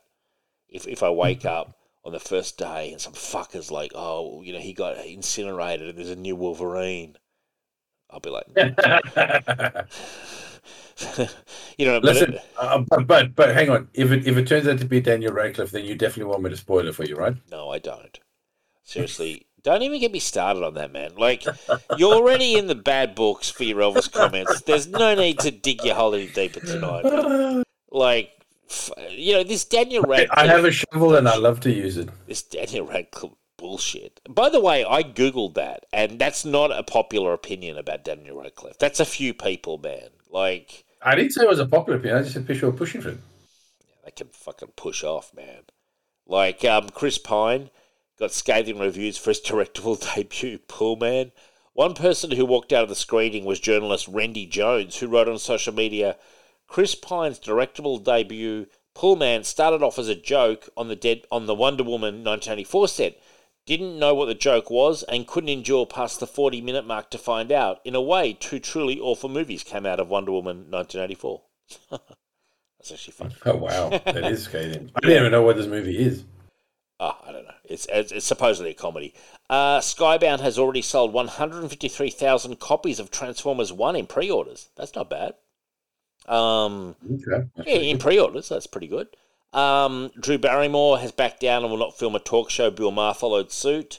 That was not surprising. If anything, I thought Bill Maher might have dug his heels in, but apparently he too acquiesced. Probably the right move. Did you see the thing about Elon Musk? When Grimes, who I believe was his wife, was doing the voice recordings for the cyborg pop star, I didn't even know she was the cyborg pop star, she played in the video game Cyberpunk 2077, he showed up at the studio wielding a 200-year-old gun and insisted they give him a cameo. Jesus. That's hilarious. It is hilarious. It also shows you what a gigantic fuckwit he must be. And also, Cyberpunk 2077 has a new downloadable content coming out, I believe, by next weekend. Phantom Liberty. It'll be $30. I'm certainly getting it. I mean, I love Cyberpunk. I know everyone was fucking whining and complaining about it, but I enjoyed it. I thought it was fucking awesome. Actually, yeah. What did you think? Cyberpunk versus Starfield. Were they similar, Rich, for you? I still haven't played Cyberpunk yet. But no, I don't think they're similar at all. Okay, all right. Murder, She Wrote. Pickett was planned for Fox on Thursday. So people were apparently cosplaying as Angela Lansbury for Murder, She Wrote. when they were picketing, yeah. Like, what a callback, man. Like, to one of the great shows of the 80s, really. Like... Oh, God, my sister loved that show, man. Oh, dude, I reckon, probably for the first... I know it went for a long time. Probably the first 6 years of that show, I reckon we saw almost every episode. I can remember only a few because they were also similar, but it was just on at a time we were at the dinner table and it was just on and we watched it like week after week, you know? It was certainly a likable show. Taika Waititi, Star Wars movie is not moving forward, confirmed by him. Oh, what a shame, Rich. What a shame. We're all shedding so many tears for that. Square Enix, they're your Final Fantasy guys, aren't they, Rich? Yeah. They've lost now. So according to this article, they've lost almost $2 billion in market value since Final Fantasy 16 launched. Which is not because of Final Fantasy 16. Why is it? Because I know nothing about it. Why? It's because of Avengers and Forsaken. What's it? Forspoken, whatever the fucking hell that did they do the Avengers game? Yes. I did not know that. Oh, right. So, and look, now the issue is Final Fantasy 16 did fairly well. Yeah. The problem is it was also an exclusive to the PlayStation, which, while it has a lot of consoles, unfortunately, this is one of the dangers of going exclusive is, you know, if you're making a lot of different games and a lot of them are failing, then an exclusive is not going to help you, even if it's a banger, because you're still going to not make enough money to cover the losses from the other games. So the Avengers game, they lost millions on that Avengers game. That Forspoken game that came out where they had horrendous acting and, you know, shit that became a meme. That was the really unpopular game, wasn't it? Yeah. Yeah. Like, so again, they've lost a lot of money. So it's not Final Fantasy 16 that lost their money. It's the other stuff, and Final 16 couldn't cover the losses for the shit. And are they a big enough company that they can absorb a $2 billion loss and just keep rolling? Probably if it's a once-off and they can sort of recoup. If it's a recurring, probably not. Because, like, I mean, I played Final Fantasy back in the day, and I actually, to be honest, loved it. Those games, are they still super popular, you know, or have they sort of plateaued? I remember there was a time when they were like... Final Fantasy games? Yeah. No. They're still super popular, man. Yeah. I remember playing them, and I had a couple on console, and I really enjoyed them. I thought they were a lot of fun. You know what I mean? Like, I was very impressed when I played those games. Way back in the day, it's been a long time, but I remember thinking they were some of the most fun gaming I had at that time, you know? Mm. They were their own thing. What are they called? They're Japanese, aren't they? Well, they're technically they would be called JRPGs, yeah. Right, okay. Yeah, no, I remember it. I always have fond memories of that. That's... I just can't believe you lose $2 billion. But Rick Remender rejects Batman and X-Men to sign an Image Comics exclusive, much like Ed Brubaker signed one. Ed Brubaker signed one a while ago, has for a number of years. But 3-year exclusive contract with Image Comics. He certainly puts out a lot of content, old Rick Remender. He's always putting out new books. I wonder how they sell, you know? Yes, I'd be very interested to know that. But it also goes to show you that it's not lucrative to work for the big companies, even more so now. Not like it was super lucrative back in the day, but it is even less so. Oh yeah, well I mean he's been Image for a long time now. It's for probably 5 years, 6 years. You know? But that just shows you that like even now, once you make a name for yourself, again, you don't need the big two. Yeah, true.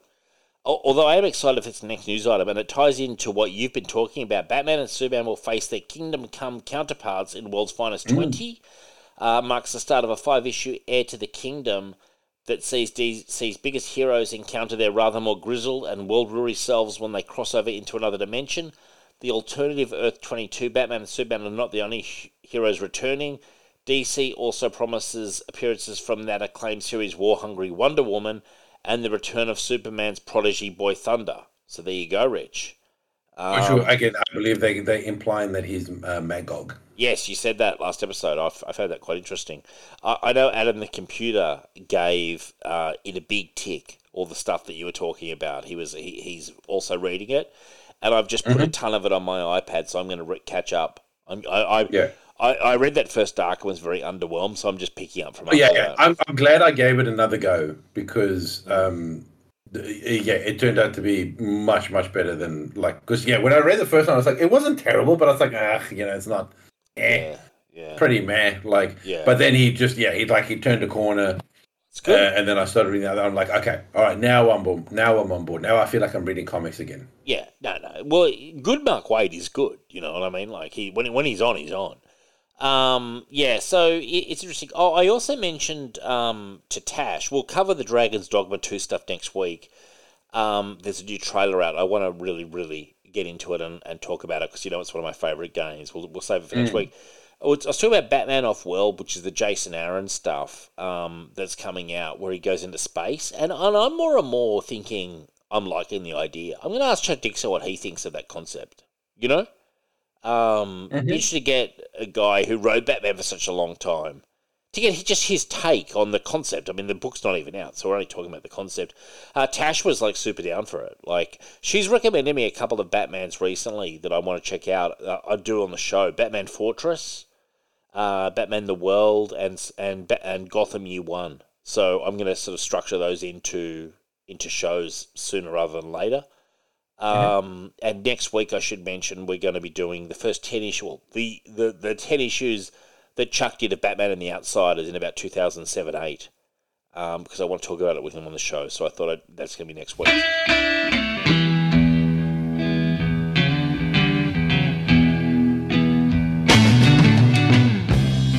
Hey, Joe, where you going with that gun of yours?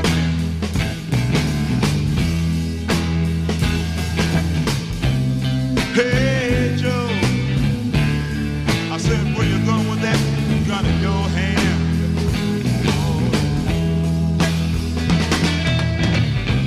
I'm going down to shoot my old lady. I caught her messing around with another man.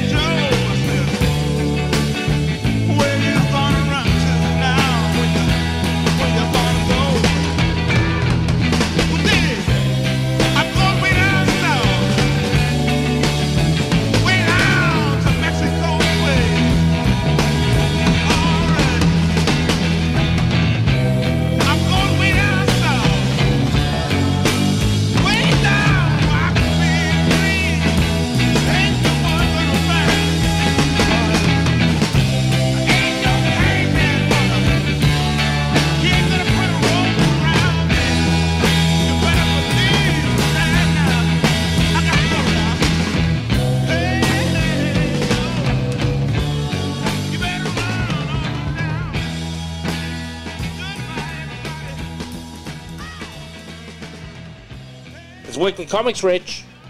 Woo! Now, first one up was Predator versus Wolverine. This was exactly, honestly, this was literally almost precisely what I would have expected from these from Marvel. It's good. It looks good. I honestly have to say that I liked this, but it was very much what I expected. Now, maybe giving people what they want is exactly what Marvel decided to do here. This feels like a pretty good standard Wolverine comic when he meets the Predator, who acts exactly like the Predator would be expected to act. And yeah, I liked it. I also liked the jump to the I was going to call them Task Force X, but whatever they're called, like the Weapon X team. What did you think, Rich? It's a mixed bag because sometimes I felt like it was good. Sometimes I felt it was poor. That goes for the writing and the art. Sometimes the art looked really good, and then other times I was like, "Oh Jesus, yeah, that looks like a bit of a rush page."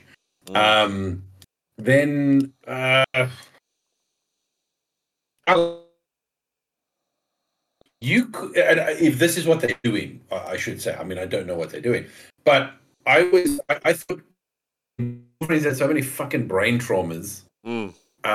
He could actually fight the Predator multiple times and not remember. Well, it seemed like he had forgotten the Predator when he was Weapon X. So, because what I'm saying, so he fought him when he was young, yes, and then we cut to where it continues to the following issue where he's in Weapon X, and now he's fighting them with like Maverick, Sabretooth, kind of thing and all that. And I'm like, oh, this is cool. And then he'll probably fight it again after he's had his mind wiped and he's escaped from blah, blah, blah, whatever. Yeah. So I was like, okay, this could be really interesting. The issue is, my God, this is the most talkative Wolverine I've ever come across. In his head, I mean. Yeah. Like, he is monologuing a storm. And I was like, I don't even think Wolverine talks as much in his own head, does he? Like, do you know what I mean? It was just so wordy for a Wolverine like monologue. I was expecting something a little bit more basic. And that's why I say, like, I felt like the writing was like good in places. And then I was like, wow, what are we doing here? Yeah. And then again, the art was like, oh, that's really good. And then another page, I'd be like, oh God, that's what the hell happened there. In general, I thought the art was very strong.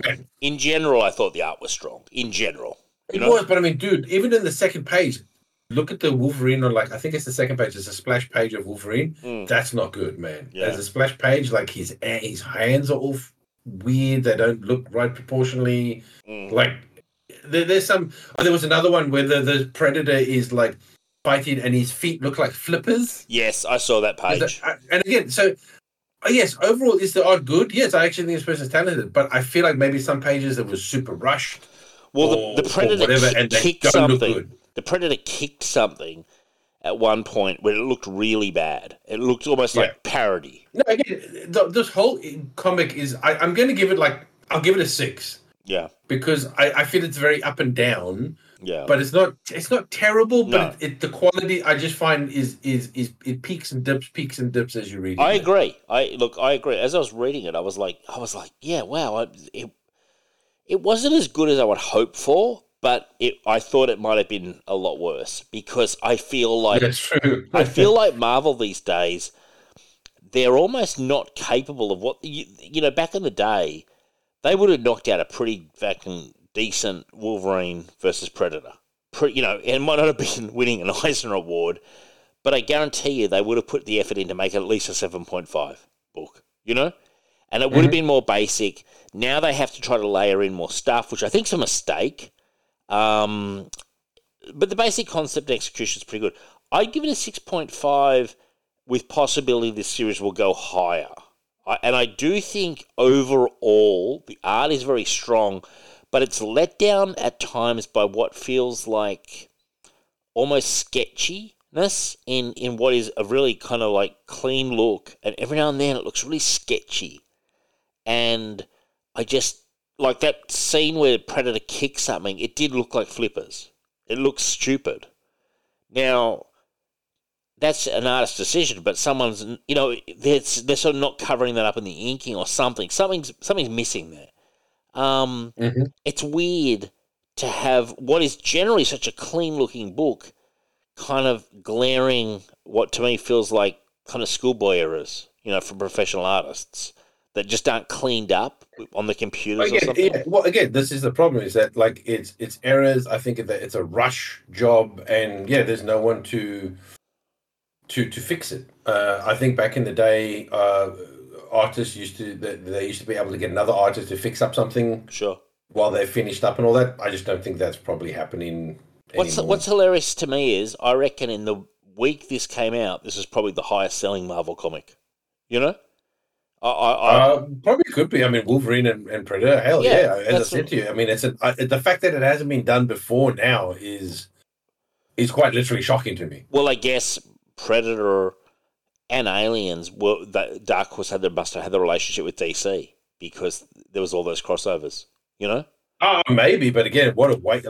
What a wasted. I mean, you imagine. Okay, I'm not saying Wolverine's not popular now, but imagine Wolverine at the height of his popularity. Sure. Yeah. And you come up with a Predator one. That's what I mean. Yeah, I agree.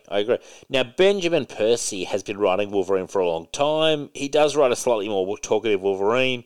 I do remember Greg Rucka wrote a fairly talkative monologue Wolverine. I don't know. But also sometimes it's what he's saying that doesn't sound very Wolverine as well. I know. Too well spoken. It actually came across a bit whiny sometimes. A bit too eloquent, would you say? Yep, definitely. Well, when I think of Wolverine, obviously everyone could point to Chris Claremont and his portrayal. I also think a lot of Larry Hama's Wolverine, Mm-hmm. And that's probably where my mind, like if I think X-Men Wolverine, yes, obviously I think Chris Claremont. But if I think of solo Wolverine, I think of Larry Hama's. And Larry Hama's Wolverine, I don't reckon in a year spoke as much as this guy internally, I reckon he could go whole years without, serious levels of introspection. Definitely.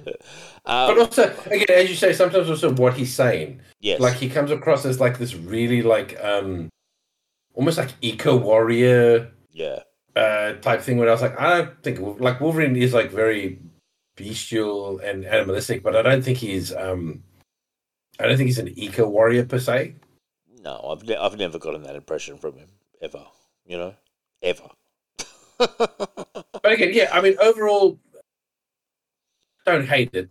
No, I don't. I'm going to give it a 6.5. I'm probably being slightly generous, but it's enough for me to keep reading. Put it that way. Yeah. Then we come to a fun one, Action Comics 484, which is pretty basic. I mean, look, they blew this up to be much more than what it was. This whole thing about Superman marrying Lois, I was kind of like, wow, what are they going to do with it?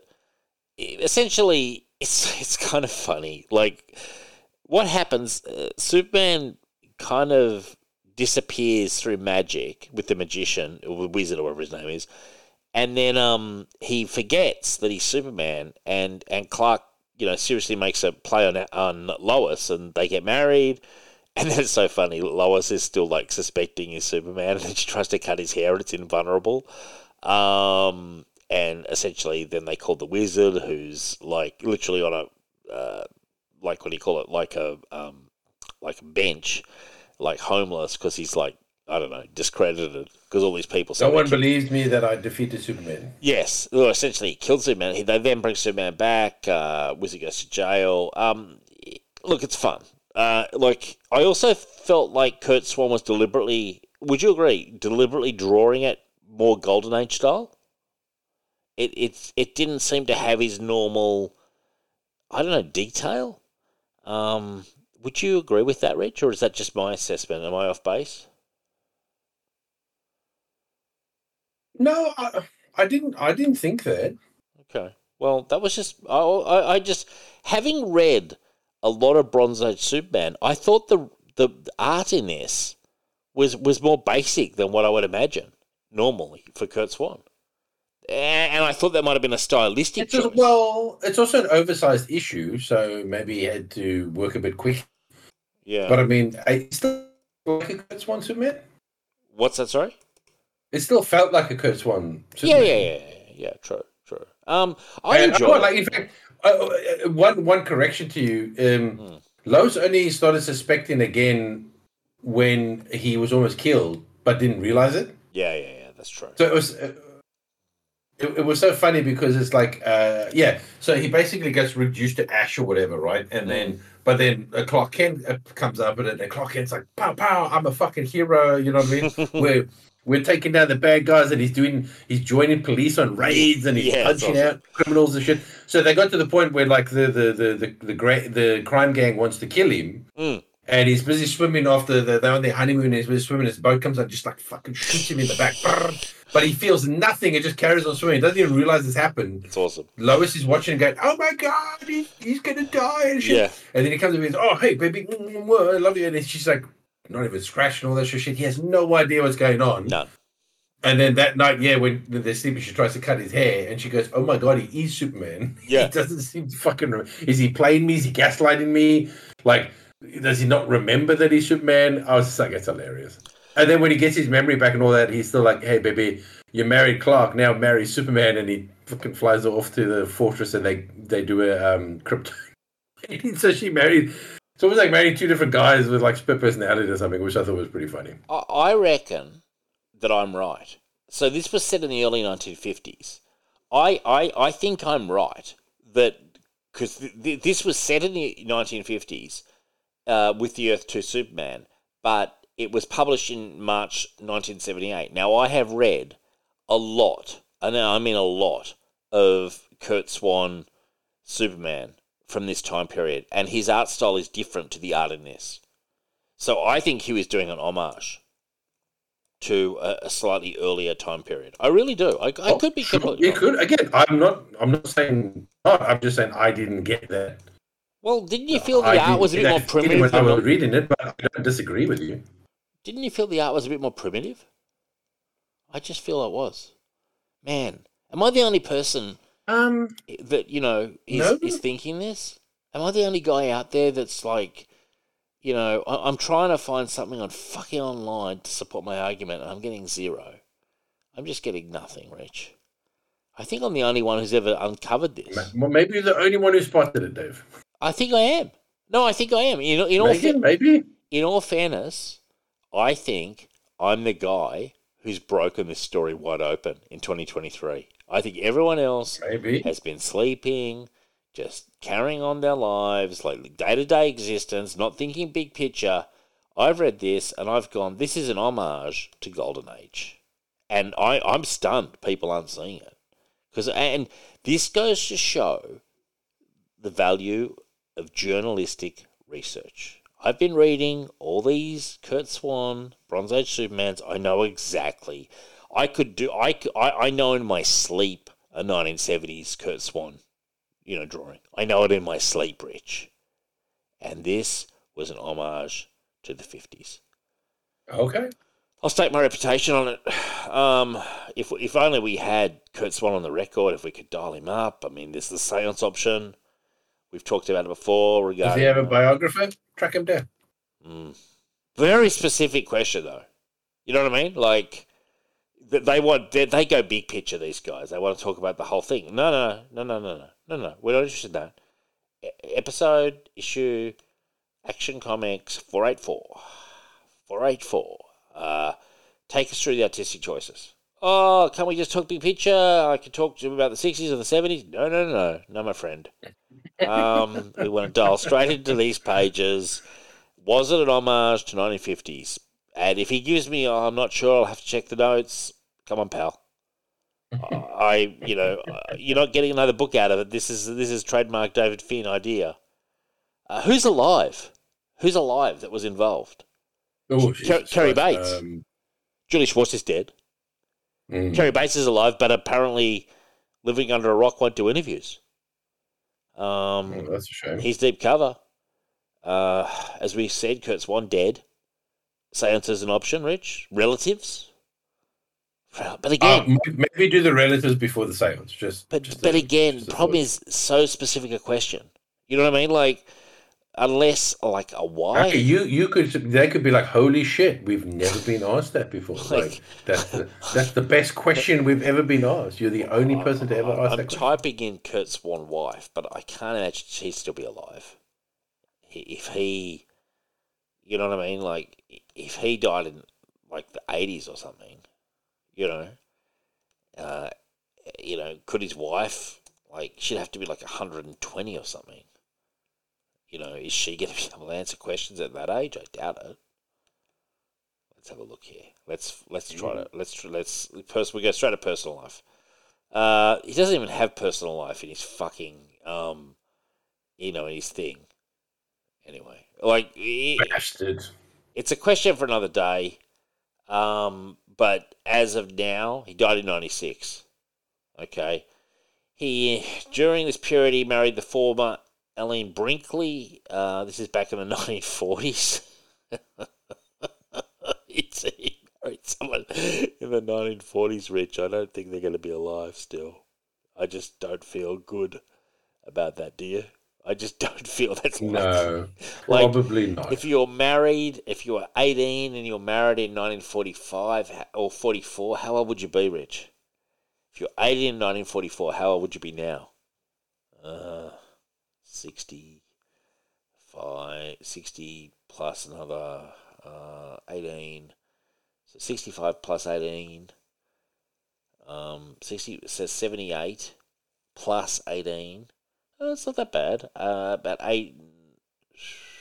95-ish, 4-ish, 6-ish, something like that. So, at best, if she was 18 in 1944, she's going to be in her mid-90s now, Rich. And that's if she was 18 in 44. If. Big if. Big if. Huge if. Huge if. And that's assuming, A, they stayed together, they're on good terms, and she even has any knowledge of what he was doing. Maybe it was just his job, and she's like, oh yeah, he's always drawing these fucking comics, at least they put food on the table. There's no certainty that she'd be across the details of individual issues to the extent that she could field questions in her mid-90s, you know? Or possibly hundreds, Rich. She could be in her early hundreds or dead, you know? In which case she's not going to be answering any questions at all. Correct. Anyway. Which means we're back to the seance then. We are, man. Well, I actually like the idea of a seance, so I don't care. Yeah, of course you do. I couldn't give a shit. Like, we just need to focus our efforts. Like Gardner Fox, I mean, that's gonna be a fucking long call. I've got a lot of questions for Gardner. You know what I mean? I might actually say, Gardner, whip the typewriter out. Let's punch a few issues out. You know? Let's punch it. I say, Gardner. He's like, yes, young boy. How can I help you? And I'll say, Superman's in therapy. He's got PTSD. And Gardner Fox will be like, surely not. Oh, that's impossible. He's Superman. He's Superman. Let me tell you a few stories about Superman. You've got a pen and paper. And he could whip them into shape, man. You know what I mean? Like, imagine Gardner Fox, an undead Gardner Fox back at DC Comics, writing Justice League of America. That'd be pretty cool. That'd be a pretty cool tagline. Yeah, it would be pretty cool, actually. Well, I think we've entered the realm of fantasy. Trade of the week. When are we not in that realm, Dave? Like, seriously. Trade of the week. Your pick, Rich. 7 Soldiers of Victory, Frankenstein. I can say this. I actually, this is hilarious. I read, you'll be surprised by this, 7 Soldiers I collected in single issue when it came out because I was such a great Morrison fan. It cost me a fucking bucket load. I actually regretted doing it because of the amount of comics it added to my pull list. I didn't realise, stupidly, that it would be so many comics. It was a lot of comics. Yeah, but I enjoyed them, but I never read them in full at the time, purely because it was just so many and it was just too much content. And I didn't really understand what was going on. But then, years later, I bought the 2 hardcovers and read through them and really thoroughly enjoyed them. But I didn't at all remember this. At all. So reading these 4 issues, I have a very vague memory. I may have sped read them. I read these before the show. These were so enjoyable, actually. And what was the comic recently that had Frankenstein that I said I really liked Frankenstein? He was in something like super recently. Oh yeah. He was he popped up in the Superman Right. trade, the Tomasi one. Right. Yes, and so did the Bride as well. Yeah. You know Thank what? you. Again, I'm bringing this up. I really actually. So, to me, the best shit that came out of the New 52 was the smaller stuff. Sure. So they actually had a comic called Frankenstein, Agent of Shield, Agent of Shade. Okay. Who did it? I really enjoyed that. Yeah. I checked that out. And it's this character, yeah? Yes, it's this Frankenstein with the wife and Cool. and everything, and the Father Time character. Except he's not a black guy in this one anymore. His body is now in a little like 10-year-old girl's. It's hilarious. This 10-year-old girl's like bossing the shit out of all these people. It's pretty hilarious. I checked that out. What I also liked about this one was that it was so. I like Grant. You know, I've always liked Grant Morrison. There was kind of like one shots almost. I know they tied together in the end, but I like. Yeah, basically, a lot of the Seven Soldiers were kind of almost loosely joined together, and some of them had a little bit more of a coherent, overarching story, and others were just kind of like almost like a weekly adventure. Yeah. Okay. I found this this thing, Jeff Lemire. Was it only one volume? Looks like it was only one volume. War of the Monsters. I think it only got one volume, sadly. Yeah, I'll check that out. We'll do that on a future show. It was actually really enjoyable. That was the worst thing about the New 52, or one of the negatives is that there was some really good smaller shit like this that got a chance. Yeah. That unfortunately they didn't continue, or well, that was the obviously sad maybe part. It didn't have the sales behind it. Well, that's the sad part. When New 52 started, I remember that people actually gave a shit about like all the experimental stuff, not experimental, but like side stuff they were doing, and it was like really you felt like, wow, they're really opening up. They've got people paying attention to some of the fringe books, you know, and. Yeah, sadly, a lot of them didn't. Like I'll happily. But sometimes it was also the people that put on. Like I was really excited that they were going to do Hawk and Dove again. Yeah. The problem is they put Rob Liefeld on it. Yeah, and he's not going to do that much. And I'm sorry, his art has become horrendous. Yeah. He's probably got a little bit better now that he seems to care a little bit. Yeah. But at this point with the New 52, his art was horrendous, and they had him working on so many books at one point. He was on Hawkman, he was on Deathstroke, he was on this, and I was like, oh my fucking God. Was he on Hawkman? He took over at one point, I think. Wow.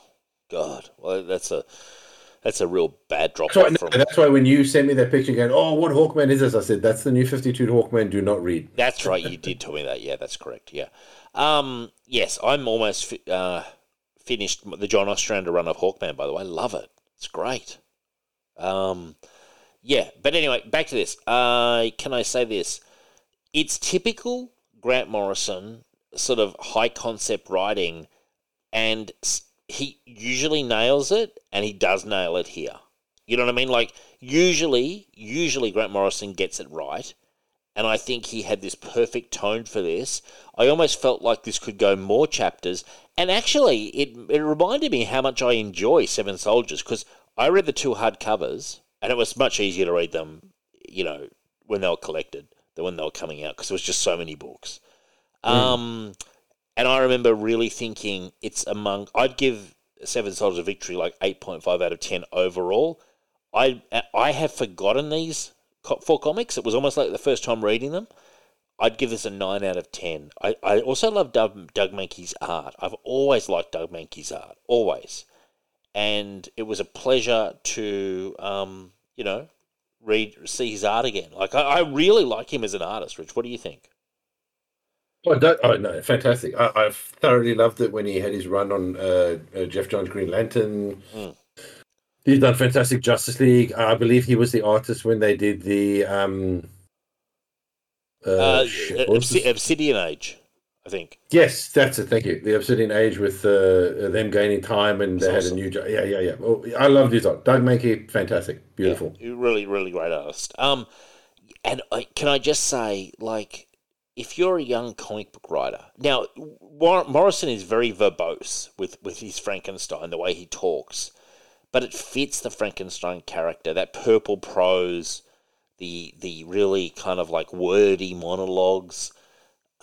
Combined with the art, to me this was a real winner, and I remember Seven Soldiers when I read it all together.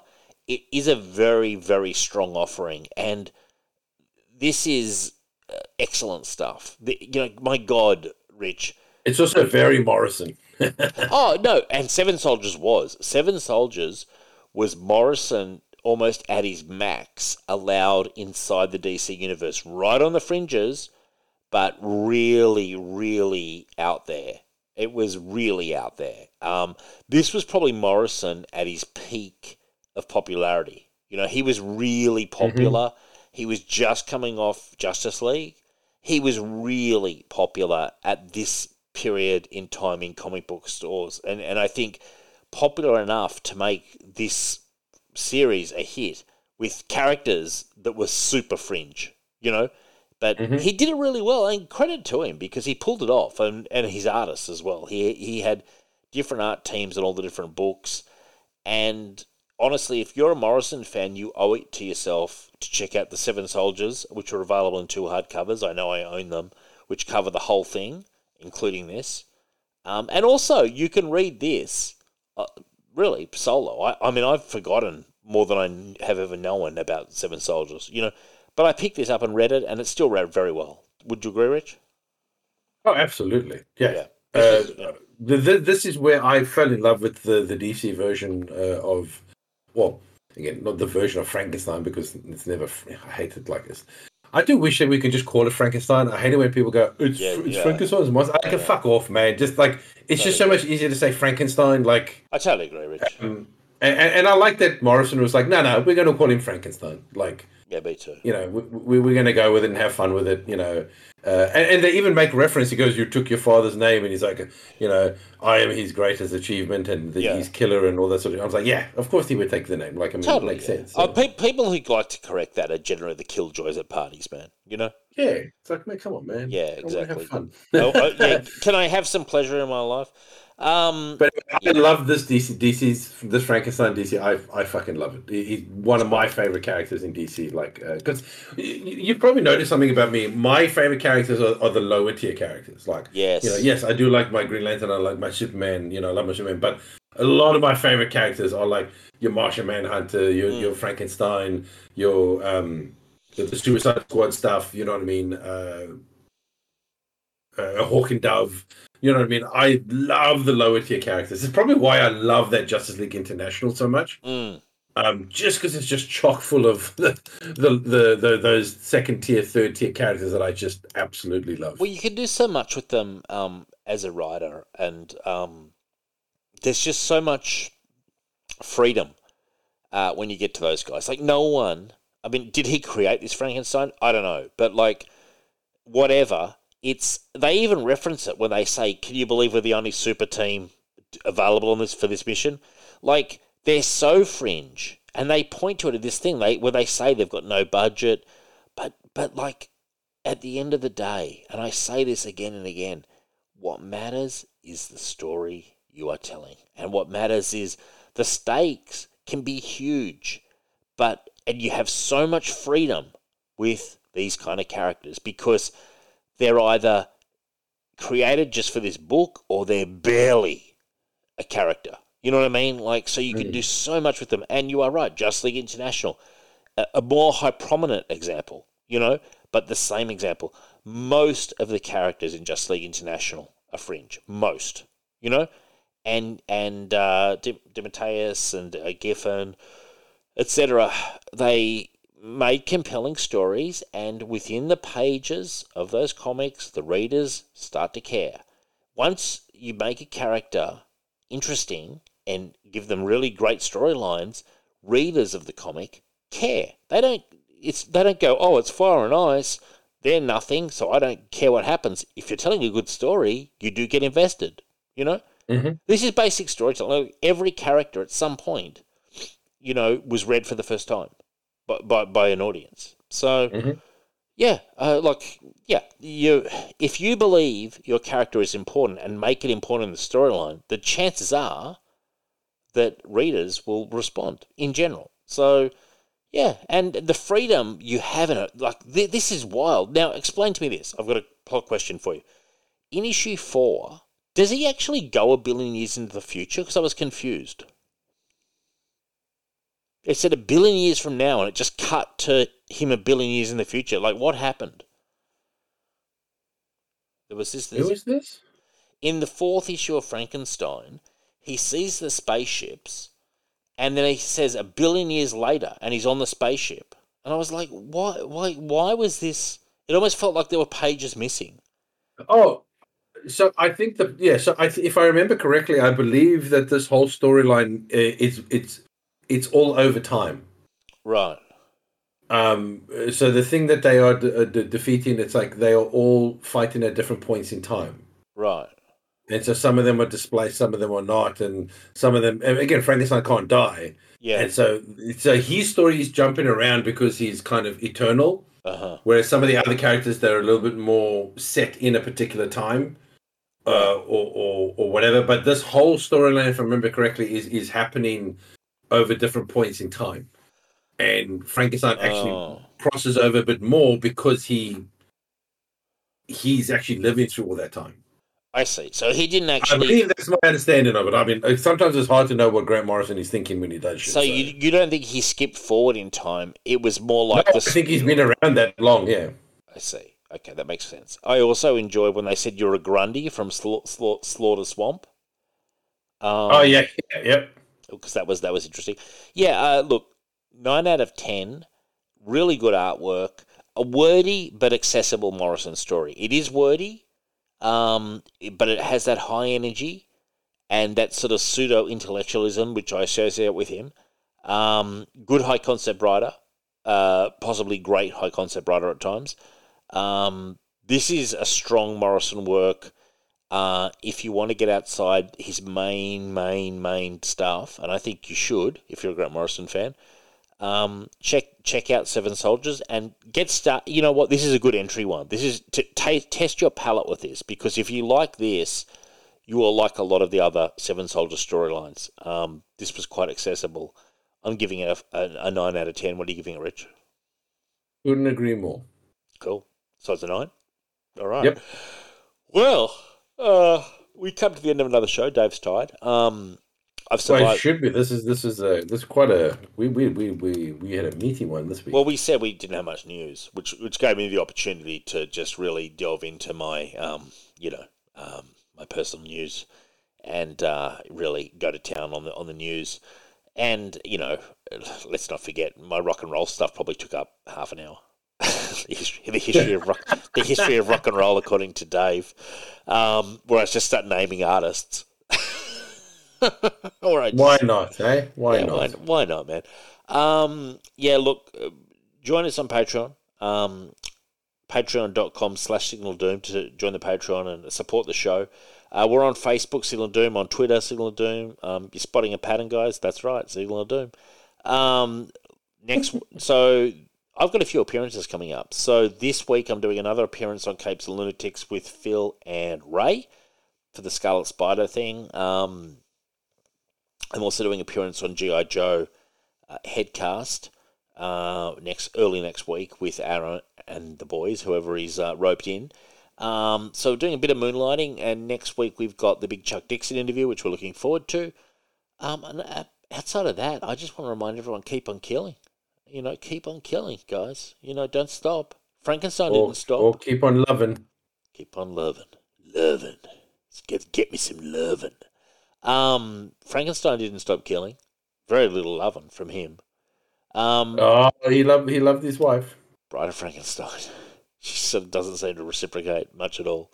No, she does not like him. Actually, she was really frosty. I would say she was frostier in this story than she was even in the Tomasi one, where she was pretty frosty as well. Oh, she's even frosty in the shade one. Like, yeah, they are. Ooh, those two are fire and ice, baby. They sure are. Rich, anything you'd like to say to the audience? Where can they reach you if they wish to reach you?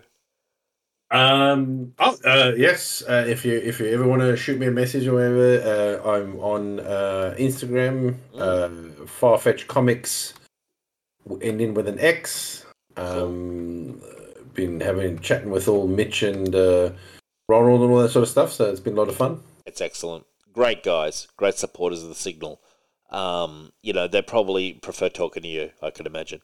Although Ronald does spare. Actually, no, in fairness, they've sent me a lot of stuff. Mitch supplied some news this week, and I forgot to credit him. But just know that Mitch is one of these guys who does help the show out a lot. It's always a pleasure to chat to him.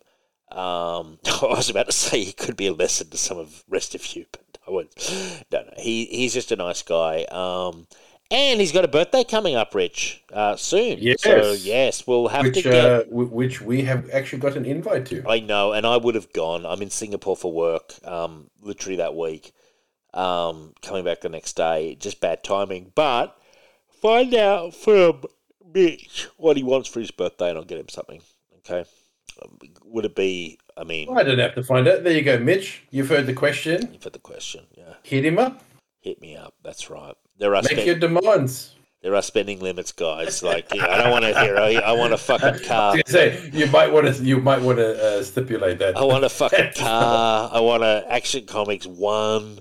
Listen, don't we all? Yeah, you want a lot of things, Mitch, but let's keep it realistic. I'm just kidding. Now, yeah, I think on that note, Rich, we can say farewell and good night. Good night. Great show, Rich. We just killed it, man. Always do, buddy.